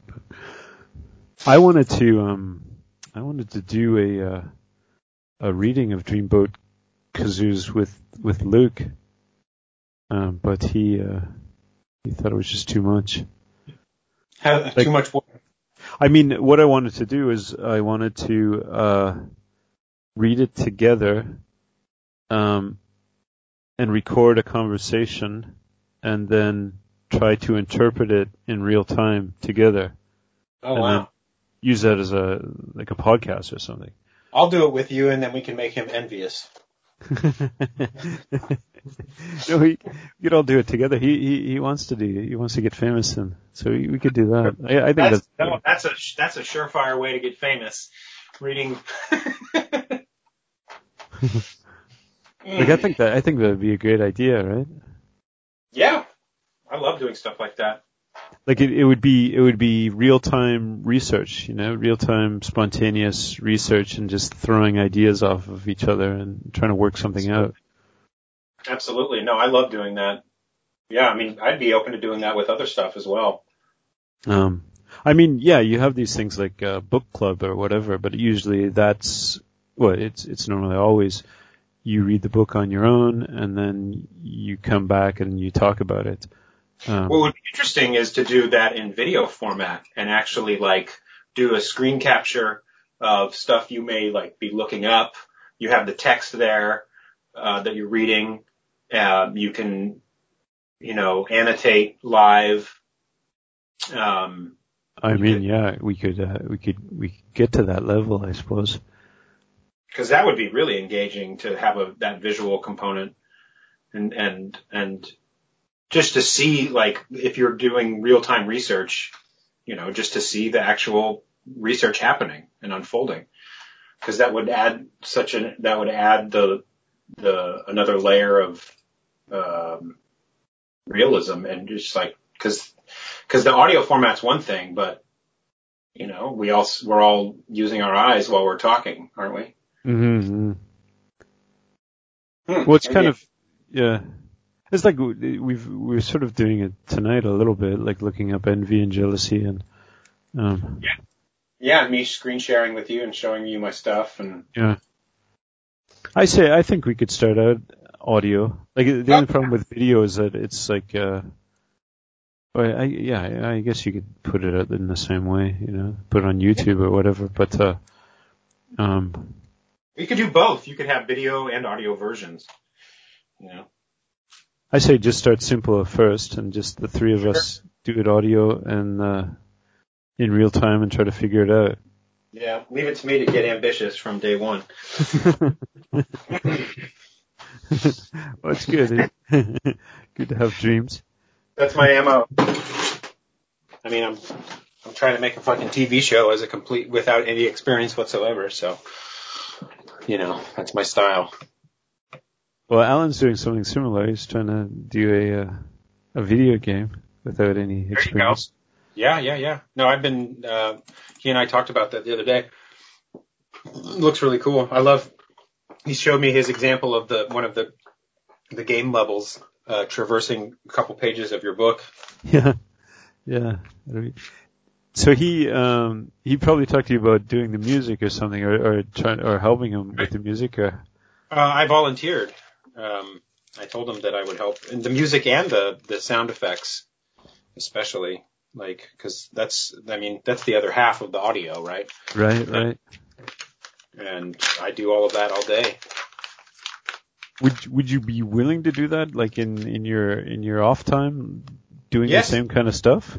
Yeah, I told him I would.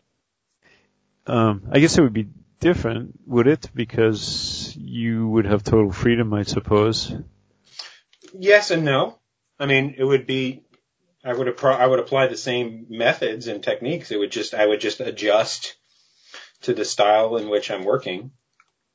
So. But would it be more fun or?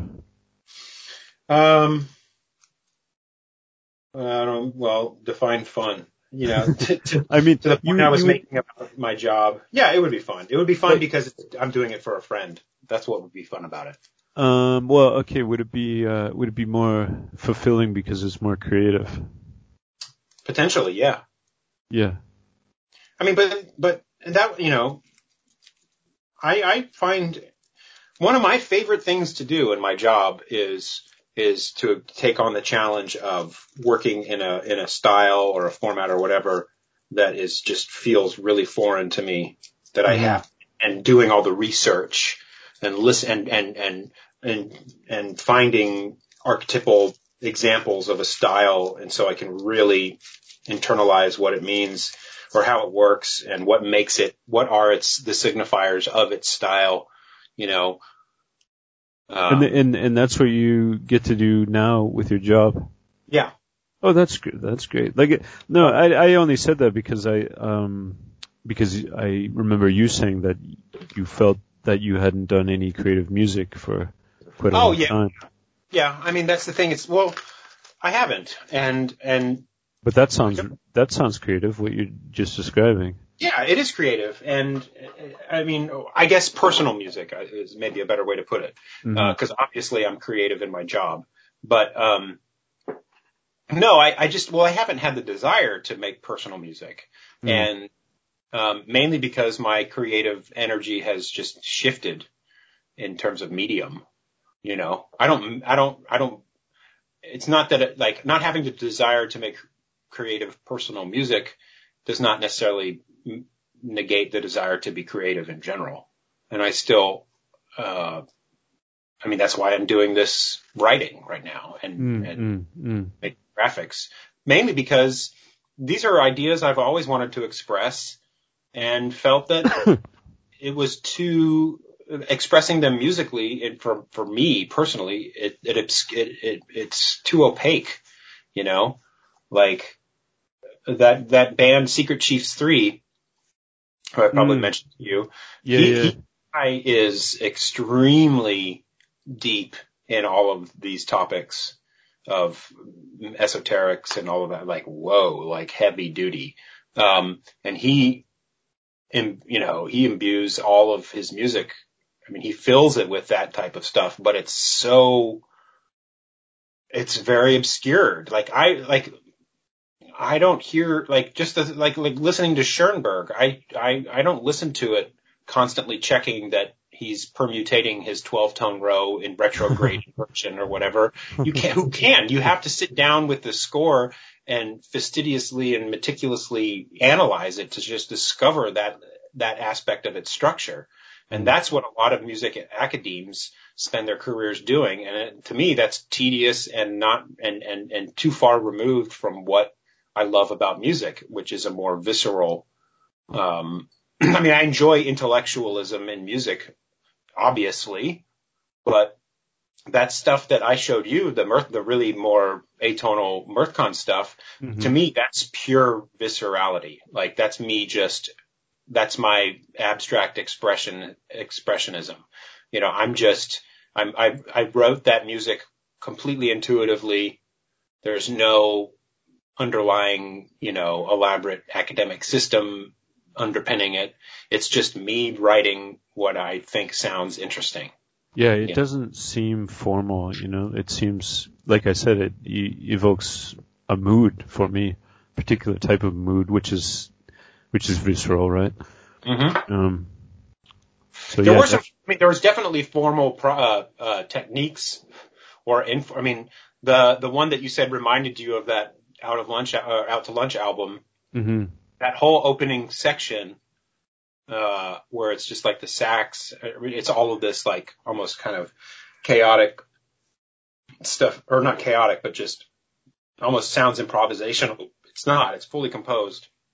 But the whole opening minute or so, that piece was, I created all these little cells of ideas, musical ideas, and then I mapped out like musical parameters into little groups, like dynamic levels, like, pianissimo, fortissimo, and I just wrote down a list of them. I wrote down a list of saxophone extended techniques, like different ways of, or like unorthodox methods of generating sound on the instrument. I just made a list of those. And I had a bunch of these little very brief little musical figures. I made a list of those. And then I rolled dice. And be like, okay, the first 2 seconds are going to be this at this loudness level. And I would use dice rolls. This is a John Cage technique. And so I used chance to determine, from a limited set of possibilities, right? But that's how I constructed that whole introduction. And so for every, because like when you notate music, you've got to write what's the pitch, what's the rhythm, what's the instrument that's playing it, what's the tempo, all of these parameters. And Cage came up with a system where he would use either I Ching or rolling dice or, some kind of external chance operation to make these choices for him, often still based on a limited set of choices. He would create these arrays of choices, and then he would pick one based on, or he would let some chance operation choose from among those arrays, and then he would say, all right, so this first note is going to be C sharp, and it's going to be on the violin, and whatever, all of those decisions were externally made. And the exact opposite of that is a guy like Pierre Boulez or Stockhausen. I sent you some of them. They took Schoenberg's idea of, Schoenberg did this with just notes, with pitches. And that's the whole 12-tone row, right? He would order the series of pitches, in all 12 pitches in a sequence. And that sequence would then generate a grid of the different transpositions of that. And then he would use that as the basis of what pitches were used in his piece, or in what order they would appear, right? And Boulez and Stockhausen and others took that concept and took it to an extreme where they not only had rows of pitches, they had rows of dynamic levels, they had rows of articulations, they had rows of timbres, they had rows of which register in the instrument's range it would fall in, all of these things. And that's what's called, so Schoenberg invented, like his style was called serialism. And then Boulez and Stockhausen and others like them, their version was called total serialism, where every musical parameter was governed with this type of serialist method, right? Wow, interesting. Yeah, and Cage came around. He's like, hey, I've created the same insane sounding music by just through consultations of the I Ching, it's like, he didn't create, cause each one of these types of pieces in the serialist method, you would define your row, which was the germ that you would then develop systematically, throughout your piece. It was almost like your theme, right? Is whatever order you initially begin with, that's, you're always going to be working from that initial set of intervals between each note, right? It sounds like, I know it's not the same, but it sounds similar to the structure of a fugue almost, Well, it's taking playing with little pieces, little parts of the fugue, and twisting them around and changing their speed and order. Yeah, I mean, well, it's one second. It's a progression. It's a logical progression of that tradition. It was like Schoenberg is he's Viennese, and Viennese music established, from Mozart to Beethoven and Bach. I mean, I guess Bach and Beethoven were German, but still Vienna was always the center of that whole world. And, this was his, groundbreaking, in a way, he was simultaneously breaking from tradition and honoring it at the same time by inventing this new method of theme and variation, right? In what it did is it broke away from traditional harmony, because the pitches, he called them, he said he liberated the notes of the scale, not bound to the traditional harmonic system that has existed in classical music for hundreds of years, right? In terms of like the way in which our ear hears tension and resolution, bum, bum, like that basic cadence that I just said, a perfect cadence or whatever, the way like a Beethoven piece would end, dun, dun, dun, dun, dun, dun, ba-dum. I'm just doing like there's all of these different plagal cadence and perfect cadence and half cadence and all these things that you learn when you study music theory. Those are all based on Western harmony, which is its own, kind of musically grammatical system of how chords, are supposed to progress, and in terms of their expression of and movement away from resolution, or just the interplay between tension and resolution, right? So a chord resolves. I can demonstrate here.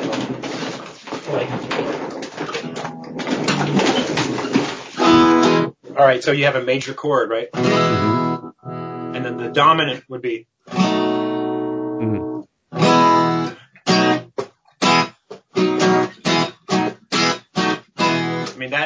That's a cadence. That's a perfect cadence. Blues is based on. Or no, I'm sorry.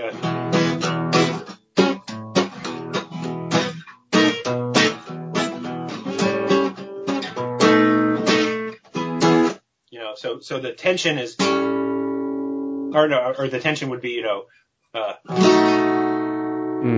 waiting. You're like, you can't end there. You've got to resolve it. Oh, okay. There's this, like, the ear naturally is like waiting for that. Yeah, exactly. Yeah. And Schoenberg completely destroyed that system, but with 12-tone music. So. Well, it's interesting. I think you're making this point with Jim too. It's like it's basically it's modernist music, right? So these people in music are doing the same thing as people are doing in the visual arts, and people are doing in poetry, and even Crowley is doing in occult studies, right? Yeah. Which is it's all about finding limits and transgressing the limits. That's like you have to locate the limits first, and then find a way to go beyond. Yeah. Exactly. That's the whole modernist project. Right. Just on a purely gut level, most of my favorite art of any medium comes from that period. Right. I love, obviously, like musically, I'm, what happened postmodernistically or whatever is equally intriguing. Just the complete breakdown of and mashup of everything all at once. Yeah, so that's an interesting point. Like Luke's having this discussion about postmodernism. Like, what actually is it, and what and how is it distinct from the modern? So if you define the modern as that, like just what we're saying, like finding the limits and then transgressing them, and I think that's a pretty good definition of what modernism is. Then postmodernism is it's almost to the point of self-organization. Like postmodernism is the step that Cage is making, that you're saying, right? Letting the pieces come back together as they will, Yeah, absolutely. And this is something that Baudrillard said too, let things play together, instead of trying to find a structure of your transgression, you already have the transgression, and then things self-organize. Right. Yeah. Is kind of the postmodern step, I guess. That's one angle, definitely. It seems to be slightly, it varies a little bit, it seems, from medium to medium in postmodernism. Like postmodernist literature versus postmodernist music, for example. I know, like for some things, it's basically just hyper transgression. It's not even the next step, So maybe, I'm confused by that too. If modernism is in the term itself, like there's still like postmodernism implies after modernism, but modernism is in the term itself. It's almost in a way still a progression of modernism, right? It's like yeah. Well, with literature, like people like Harold Bloom would say that it's still romanticism. Like it's very romantic. It is very romantic. That's the emphasis in romanticism too, is just going beyond the limits, like that's what it is. Whereas reading something about Joyce being not a romantic, he's a classicist, really. And a classicist is somebody who doesn't try to get beyond the limits, but just tries to see the infinite in what's here already. Right. Yeah, I like that. I'll buy that. But yeah, it's it's an important point. Just not just philosophically, but just even in practical terms of what does it actually mean to be postmodern or to be postmodern, if you want to call it. Yeah. Like what Cage is doing by introducing the I Ching into the equation. This element of randomness, or not even maybe randomness, maybe something beyond. He called it aleatoric. Yeah, okay. So I think it approaches this level that we're talking about before of reawakening the gods, Yeah, you could put it that way for sure. Like that's the next step, right? Like a sort of self-organization. The next step beyond that is willfully invoking some spirit, some animistic spirit of whatever it is that you're trying to create or invoke. Yeah. Did you ever see my introduction to the whole sync book world? Alan brought me on to when they still did those monthly member chats. Mm-hmm. And this was like right after I met him. And I did a little talk on Frank Zappa's use of, what he termed xenochrony. Oh yeah. I don't know if I heard that. I know about it. Yeah. That was famous. Your talk on that.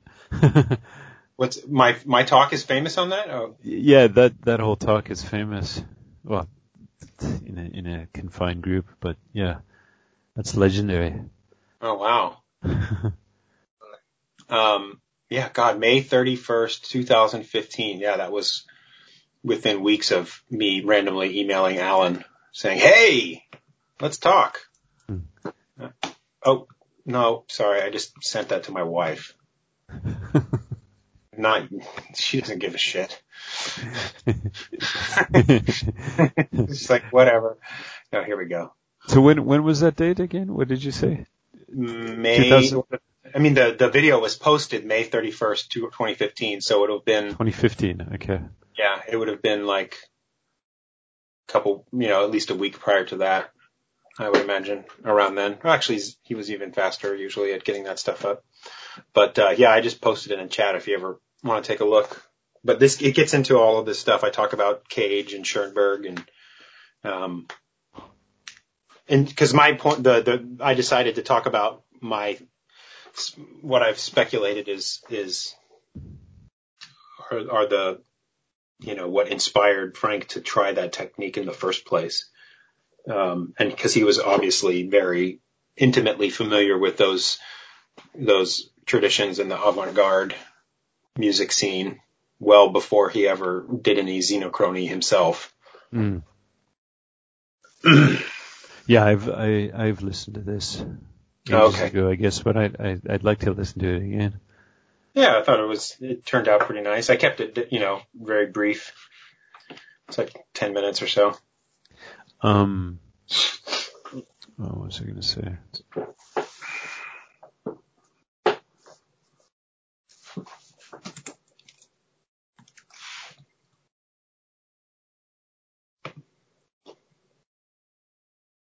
Yeah, I was going to mention something. I forgot.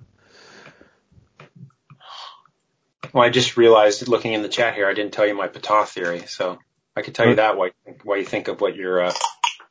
Oh, it's gone. I won't unless something that you say reminds me of it. It's Oh yeah, go ahead.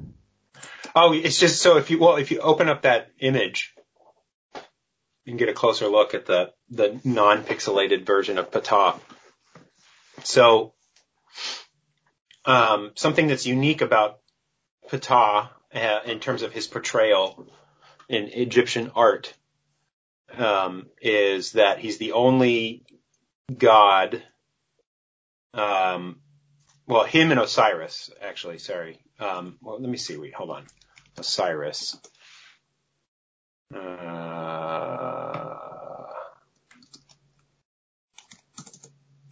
Where is it? I think so. Yeah. Okay. Him and Osiris are the only ones. Let me share my screen. So if you look at this image of Osiris and you look at this image of Ptah, notice how their legs are shown in perfect profile. Yes. Right? And any other god depicted in this style would have at least another foot visible down here, like just a tiny little line down here. And typically they would be in a full angled, like the leg would be one leg would be outstretched, right? Every other Egyptian god would be portrayed like that. In fact, if I can find, let's look at, I don't know, Nephthys or something like that. What's her name? Yeah, Nephthys. Nephthys. Yeah, see? So look at her feet here. Right. Or what's another one? Seth. Isis. It's Set. Oh, Set. Yeah. But, you need to say Set. Yeah, go ahead. Yeah. Okay. His feet are extended. Right? So, and also you see and they all have the same skin color except for Ptah and Osiris. Both green. They're both green. And in my interpretation of a lot of I actually got my local library back in San Francisco to do an interlibrary exchange and get this really old book on Ptah, like all about Ptah, and read all about him. Where is this? I want to stop sharing my screen. Oh, why not? Actually, it's fine to look at that. So a lot of the stuff I read, because you read any one of these stories or myths or whatever, and if you start trying to collect different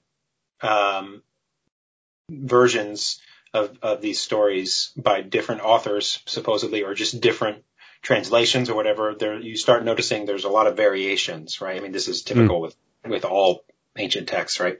And so what I started to do is to kind of compile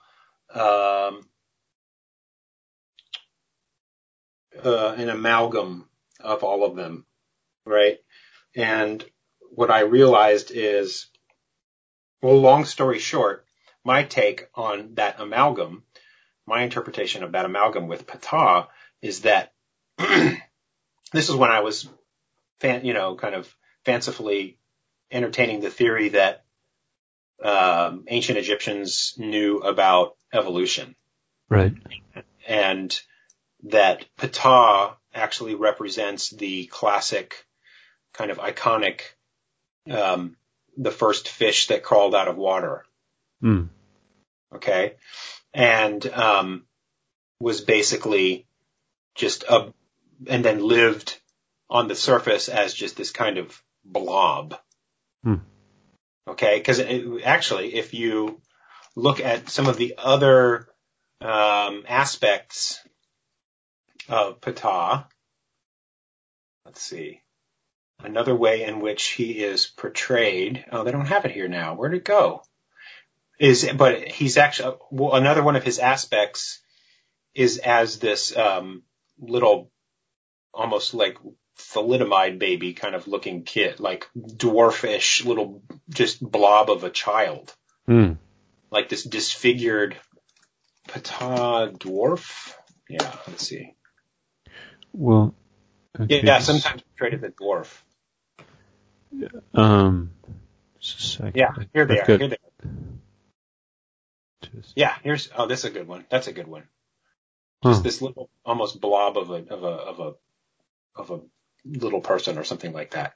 So, and I kind of interpreted that as, like almost like the Jabba the Hutt, or just this blob of this gelatinous kind of life form as this almost protoplasmic kind of amoeba-like blob of living, or of an organism. Just not to interrupt, but I'm just thinking when you are talking about this, is the Greek god Proteus, who was the king of Egypt. Like, he was a sea god. This whole idea of protean, Right. Right. And he could change forms. He could he's mutable. Yeah. And he was associated with Egypt. So I'm wondering now if that's a similar route. Is another aspect of Ptah, right? Yeah. So, but then there's, the goofiest part of my theory, but I think is pretty interesting, is like if you're in keeping with this idea of this first fish, or, this mud fish, or whatever you want to call it, that made the transition from sea to land. If you're obviously, in order to, whatever organism had, obviously you can't isolate a single organism, but let's do it for the sake of convenience. If we were to talk about that organism being able to do that and survive, it would have to be able to breathe air, right? And so if you are underwater for a long time and you finally make yourself up to the surface, what's the sound that you're going to make?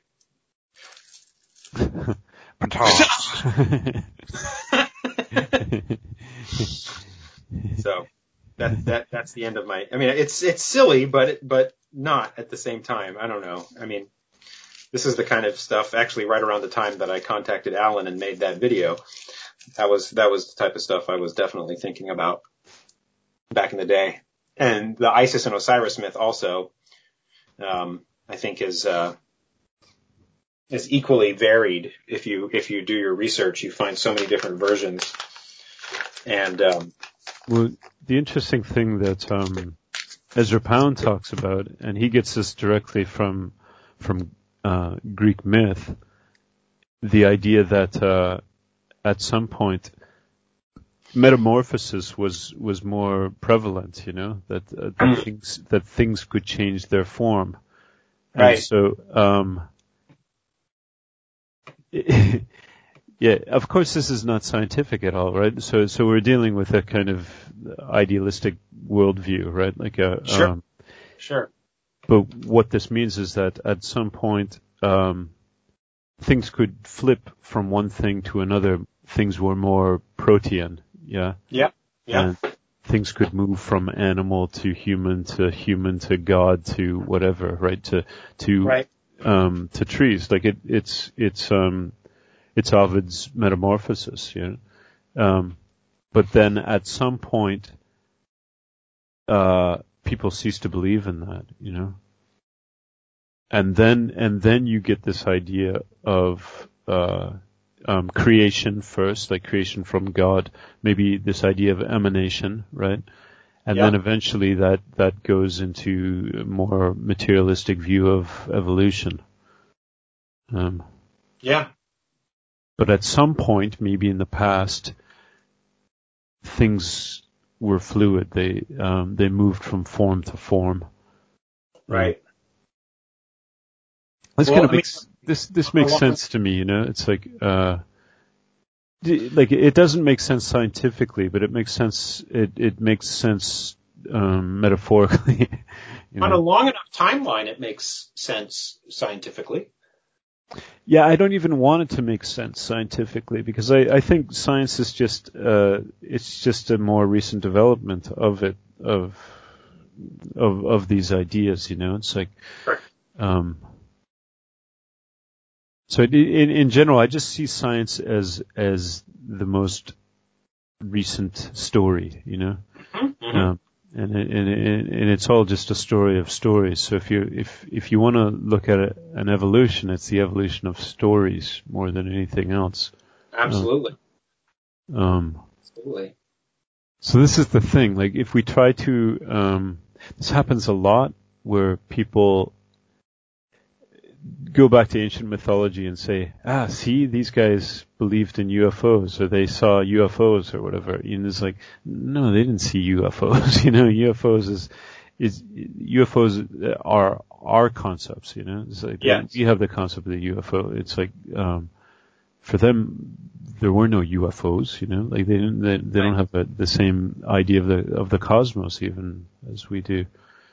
It was something different. They might be similar in the coming from a similar space, but no, it's not.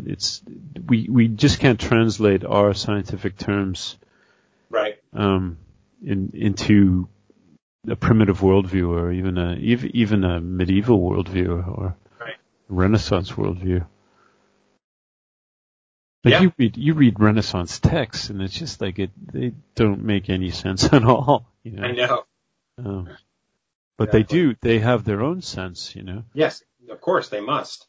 And actually, they are more coherent than the modern worldview, because coherence was a part of their worldview. Yeah. Yeah, absolutely. Meaning that in the modern view, we don't have to come up with a coherent system. It's fine that there are bits and pieces of things that we cobble together, and that's fine. It's sort of an ad hoc thing. But the medieval worldview and even the Renaissance worldview it needed to be a holistic system. Right. But then,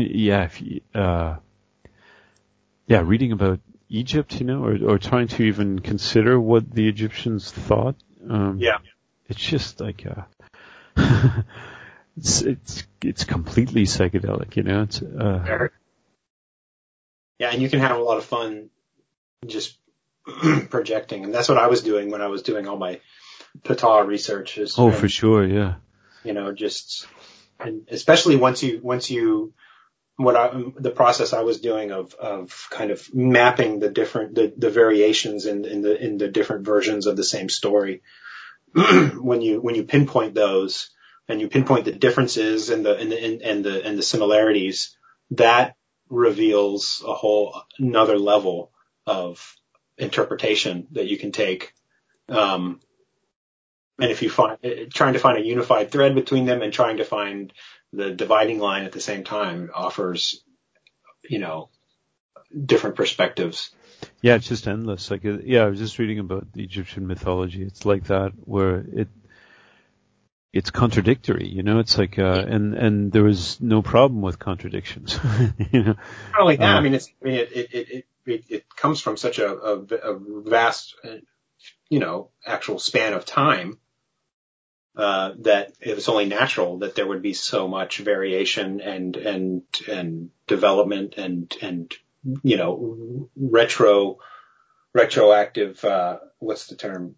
Retconning, retroactive continuity, it would be added in a later dynasty, and then you start seeing the names of gods, that they become these hyphenated version, of like they're like they start combining names of multiple gods into a new version that is simultaneously aspects of all those gods, but also a new god all entirely. It's so rich, because if you believe Graham Hancock, there's like 8,000 or 9,000 years of history there alone. depending on how far back you date it. Yeah, and then like even Greek mythology, there's so many different versions of the same myth, which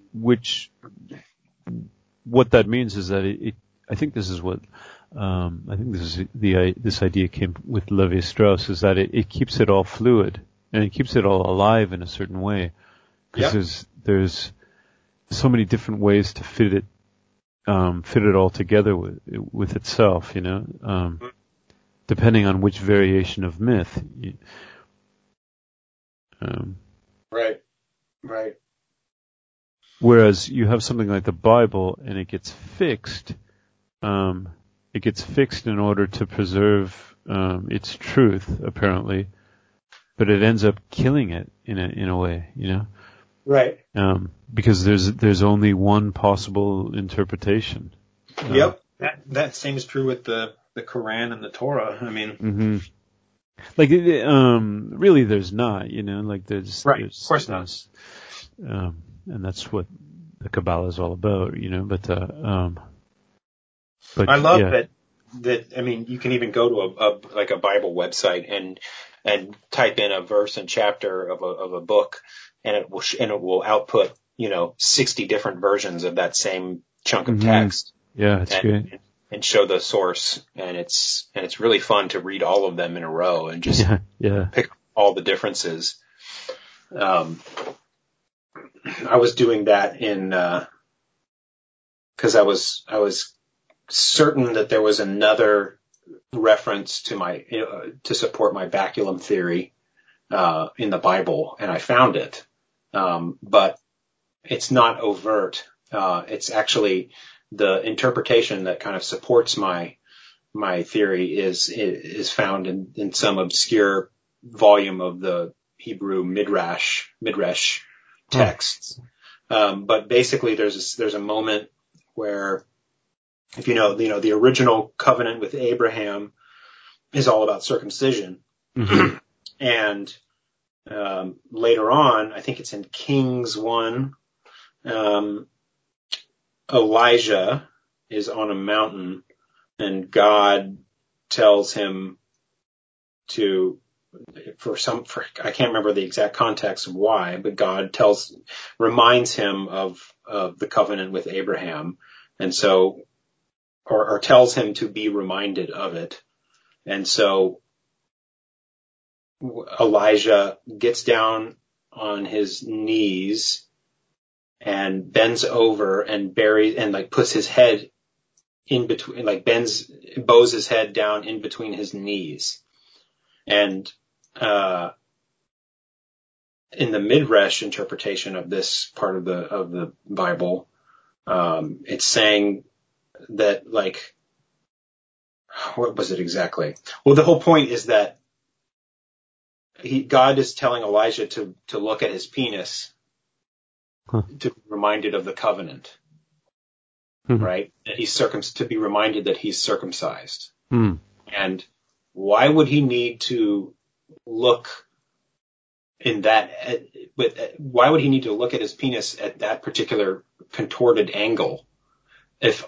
And the idea is that if the word for rib in the Adam and Eve story was mistranslated from a euphemism for baculum, and that God removed Adam's baculum, thereby causing the phallic raphe, which is the scar tissue on the bottom of the penis, like that ridge on the bottom of the penis. And biologically, they say that scar tissue is formed while the fetus is developing, and at the moment that the hormones or whatever that are released that declare that the fetus is going to be male or female, there's this tearing in the skin tissue that occurs that gives rise to the genitals, and that's where that scar comes from. But this Zionese Evet guy, who actually is the first guy to posit that the word for rib was mistranslated from baculum, is saying this is a biblical explanation for why the the phallic raphe exists, right? Just like other body parts are like the navel, for example, was explained in the Bible, like why it's there. And so if Elijah is having to bend all the way over to look at the underside of his penis to be reminded of the covenant, he's got a perfect view of his phallic raphe. Huh. Yeah. So I looked at, which is compelling in the context of this theory, you know, and it's the only other instance in the entire, scripture that I was able to locate that has any even remote reference to this. And so, yeah, I looked up this particular passage and read like 60 different versions of it, and they're all basically the same. They basically say the same thing, but some of them more overtly describe the kind of contorted position he's in. Some of them just say, oh, he gets down on the ground, but some of them are more specific, saying he puts his head in between his knees and he's looking up underneath his crotch. Basically, I mean, they don't say that, but you can infer that from the more specific description of his position. Which I thought was awesome. I was like, yes, I found got more proof.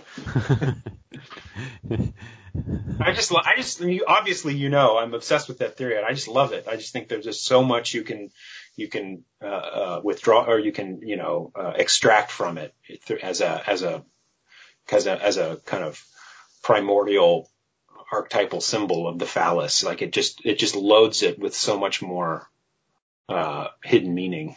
Well, I love it. I love it how you tie it into the original form of the original sounds of letters and forms of letters and yeah. Oh, well, that's how I discovered the word baculum, because I had come up with those eight consonants. Right. And I started saying, well, maybe words that are very near, because, I reduce the words, like it's almost like the sigil process. I take a word, I remove all the vowels, and then if it's not one of those original 8 consonants, then one of those consonants reduces back to one of the 8. And I was like, well, what about words that are already like really close, next generation extensions of these original 8 consonants? And I couldn't find anything with all 8. The only word that contains all 8 is the word unscrambled, that I've been able to find. Yeah. So I broke it in half. So BKLM and NRST. And so BKLM, I started looking for words and that's baculum right there. BK, or, you just the C reduces to the K, but then the B and the L and the M are already there. And so I'm like, baculum, what's that? And I looked into that and I discovered this guy's book where he's like, oh, baculum, or like the word rib was mistranslated. And I was like, what? This is cool.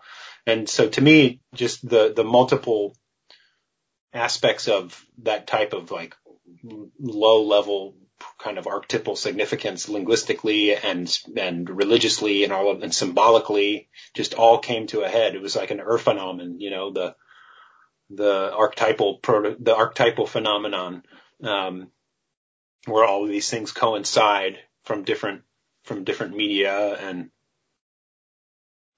the fundamental consonants boil down to our cock bone.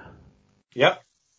Well, and just the idea that, removing that is the invention of the gentleman. So right. Yes, that's right. And that's why the Arthurian legend, I believe, is another baculum story of, the knight who is worthy pulls a sword out of a rock. It's like the man who is worthy pulls the bone out of his cock. Right? Yeah, and then, but plus that's also connected to the, like the leg wound of the Fisher King, which is probably a groin wound, Oh, fuck! And that goes all the way back, like that's primordial, And he gives him a cup. Yeah, and that's what causes that ties into what Alan's into, the wasteland. That's why the wasteland comes about because he's wounded in the groin, the Fisher King.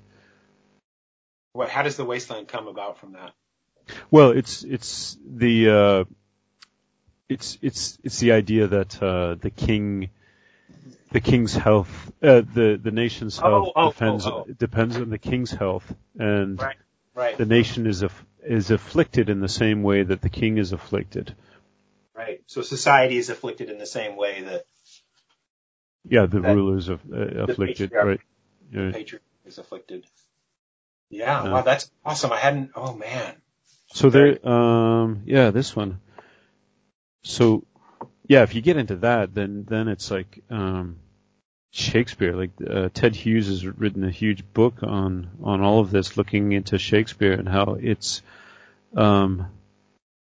his book is Shakespeare and the Goddess of Complete Being, which I think Luke does not like, but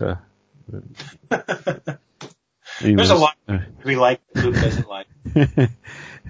I haven't read this yet. I've just leafed through it. I know the idea of it, but so he traces this right back to the story of Venus and Adonis. Oh wow! And it goes further back than that, like that Venus and Adonis it's based on earlier stuff. Awesome. But this idea that it's usually the pig, the wild pig who wounds the hero or the king in his leg, and it's actually his groin. So uses, like, the wild pig uses its tusks to basically take out the hero's genitals. Oh wow! But man, it's expensive. So if you could fit pig into your theory somehow, maybe pig makes up the missing consonants. What is it? NRST? Is there anything piggish about that? Swine?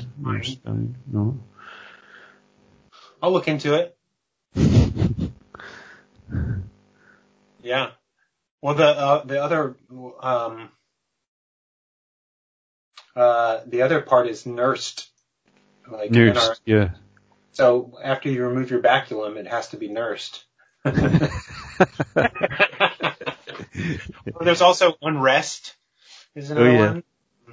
Or insert, treason, Saturn. There's a lot of words. Yeah. NRST. See this. Nourished is in there. Yeah. No, I mean, there's I've got lists and lists of this of possibilities, as you can imagine. Yeah, I want to check out this Ted Hughes book. It's $50 though, or £50. Jesus. No, I'm sure if you went to a shop, you could find this. Yeah, I'm sure I could. And I would try other means, but I vowed to stop. But I can afford it, so I can. The paperback edition is £24, but it's not released yet. That's too bad. No, I just meant going to a used bookstore or something in London, trying to find it. I'm sure you'd find cheap copies. Yeah, for sure. This one I noticed, I got it used, and the paper at the beginning is falling out. That book, the Ted Hughes book? Yeah. So I didn't notice that before.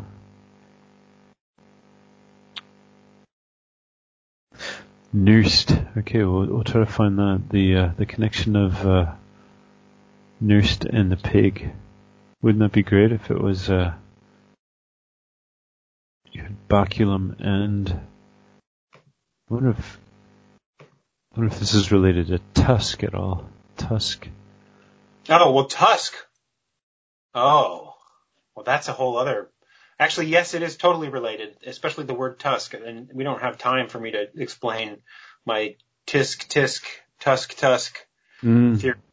But, yeah, it's absolutely, I mean, the tisk, it's the actual linguistic term of tisk is, if you go to Wikipedia. All right, here, let's look at this real quick. Let me share screen. TISC. TISC, dental click. Here we go. Oh, look at that. The symbol for a dental click is just a rod. This thing, right? And I have a whole theory that it's like a motherese, because there's the whole motherese theory as the birth of language, right? It's like the mother putting down her baby and needing to put it out of her sight while she's hunting or whatever, right. and started vocalizing. And tisk tisk is this kind of expression of disapproval, and I think it's like that sound, the tongue click, is because there's many different clicks that we can produce with our mouth. There's that, there's that, like the horse, like giddy up. Yeah. And then there's the tisk, right? Yeah, exactly. And in my quest for the ultimate fundamental prototypical kind of symbol set, that one is like at the core of, Gaia's disapproval, Mother Earth, just the ultimate mother archetype saying naughty, naughty, naughty. It's also the shaking, wagging the finger. Same form. Yeah. And that, the symbol used for it is an L, is a lowercase L or a capital I basically, but just a rod and, or a pipe, you would call it in typography. Which is, phallic. And the mother, in all my Adam and Eve reinterpretations, is the one removing her son Adam, Mother Eve removing son Adam's baculum, and she's got this rod now. Because if you look up the word baculum in Wiktionary, it means from baculum, walking stick, cane, staff, scepter, rod, stick, cudgel. I've even seen magic wand. But yeah, so tisk is definitely related to that. Well, yeah, so if we bring it to tusk, tusk is the same shape as well. Right. Oh, and that reminds me of the Ptah theory I didn't even mention. Like there's this whole thing about his rod, but his rod is made up of three symbols. There's the dog shape, which is his head, or that shape up here and the feet down here. There's this blue, and there's the jed, which is the jed. Yeah, I was just going to say that. Yeah. Right, and that means that's based on like the spine, the vertebral spine, and it means being upright or supported. And he's wrapped in this clothing because he's this blob that is ultimately going to be an upright walking man, right? A bipedal man. So there's like that whole symbolic trajectory embedded in the symbolism of him. And that's the whole point of the baculum, is that it's an instinctual erection, a support of being upright, right? And it's also Osiris with his his gold penis that Isis crafts, right? That, cause he can't get it up, cause that's the one thing that's missing, she reassembles him and she fashions a gold phallus that is metal, literally, and doesn't need blood to be erect. Engorged. Yeah. So, there's so many tie-overs. That's why, it's just limitless, man. Like, I love this theory. So, on that note. Yeah, that's a lot to think about. It is a lot to think about, man. But yeah, I'm excited. It makes me, it's just a great. It makes you belch. It makes me burp, and it gets me hard. Well, no, it keeps you from getting hard. Yeah, it's nature's Viagra is what it is. It, the poet's wand. That's right. The pen is mightier than the baculum. Well, it's a whole thing. I was just writing this essay on Frances Bolderoff, who's a crazy scholar of Joyce, and she ties in all this stuff like Berkeley and Bruno and Blake and everything else. Everything that I've been interested in, and she's done it decades ago, you know, and she was the lover of Charles Olson as well, you know. Oh, no kidding. Oh, yeah, wow. they did they corresponded for decades, you know, like she probably inspired a lot of his poetry and his poetics, like projective verse and all of the poetics that Olson's known for. It's like you can trace it back to her ideas. Huh. But what was I saying before that? She's talking about Ulysses, at the end, at the Circe section of Ulysses, and the sort of climactic moment of that is Stephen Dedalus takes up his staff, and it's modeled directly off of the old poet's wand of the Druids, you know, the Druidic bards of Ireland, and he smashes this. He has a vision of his dead mother, and she's kind of making him feel guilty because he's no longer a Catholic, and she's tutting him. Yeah, tutting, exactly. And so he smashes her image and happens to shatter this chandelier. He's in a whorehouse. He smashes this chandelier, and it's the shatter of all time and space, you know. Oh, so wow. he's using the baculum to destroy time and space, which ends the wasteland. That's the climax of the book. Holy shit! I know. God damn! See what I mean? It's everywhere. Yeah. No, if you tie it to the Fraser stuff, you know, the King Kill stuff, right? Then it's just endless, you know. It's endless. Like that's it could actually be that's the missing part of it. The missing part of it. That's why it gets me so excited, is that it seems like this is some lost, potentially just lost story of it all, you know, or like fundamental kind of element that ties it all together, you know. Like the Isis and Osiris myth doesn't make sense without a penis bone, almost, you know? Yeah, exactly. Like, otherwise he just loses his little floppy dinky, you know? Yeah, right. Like, that's not a big deal, really. Yeah. I mean, it would suck, but... I know, yeah. Stay stumpy! But... Well, I should go. I've got to go pick her up now, but... Okay, yeah. It was good. Yeah, it was great. And thank you for reading my script. I appreciate it. It's encouraging feedback, especially fun. That was good. From a non-TV guy. That always is nice. And I can't wait to get your book, man. I'm so excited. Yeah, me neither. I haven't got it yet. Well, I've got the proof copy, but I want to get the actual.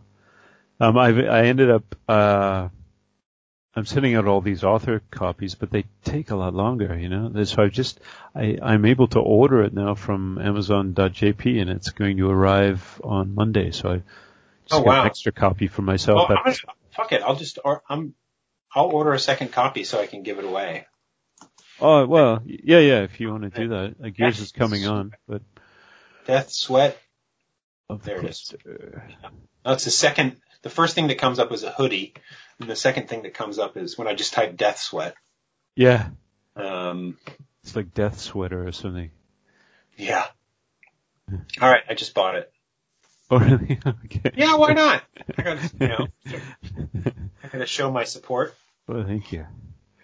Oh, it's just very exciting, man. And you must be really proud and relieved that it's finally done. I am relieved. I don't know how proud I am. Like it's a weird thing, you know. I don't like their early essays. In a way, I feel distant from them. But reading it over in a proof copy, it all became significant again for me. So I was happy about that. But good. I still have no idea how it's going to be. How people will respond to it. You know, like it's a weird thing. Well, we'll find out. Okay. All right, man. Yeah, take care. It's been great. Yeah, as always. So yeah, let's plan to get Lukey on here sometime. Yeah, absolutely. And until then, I'll see you on the epic thread. Mm-hmm. The ever bifurcating thread. Yes, indeed. All right, man. Yeah, take care. Have a good day. You too.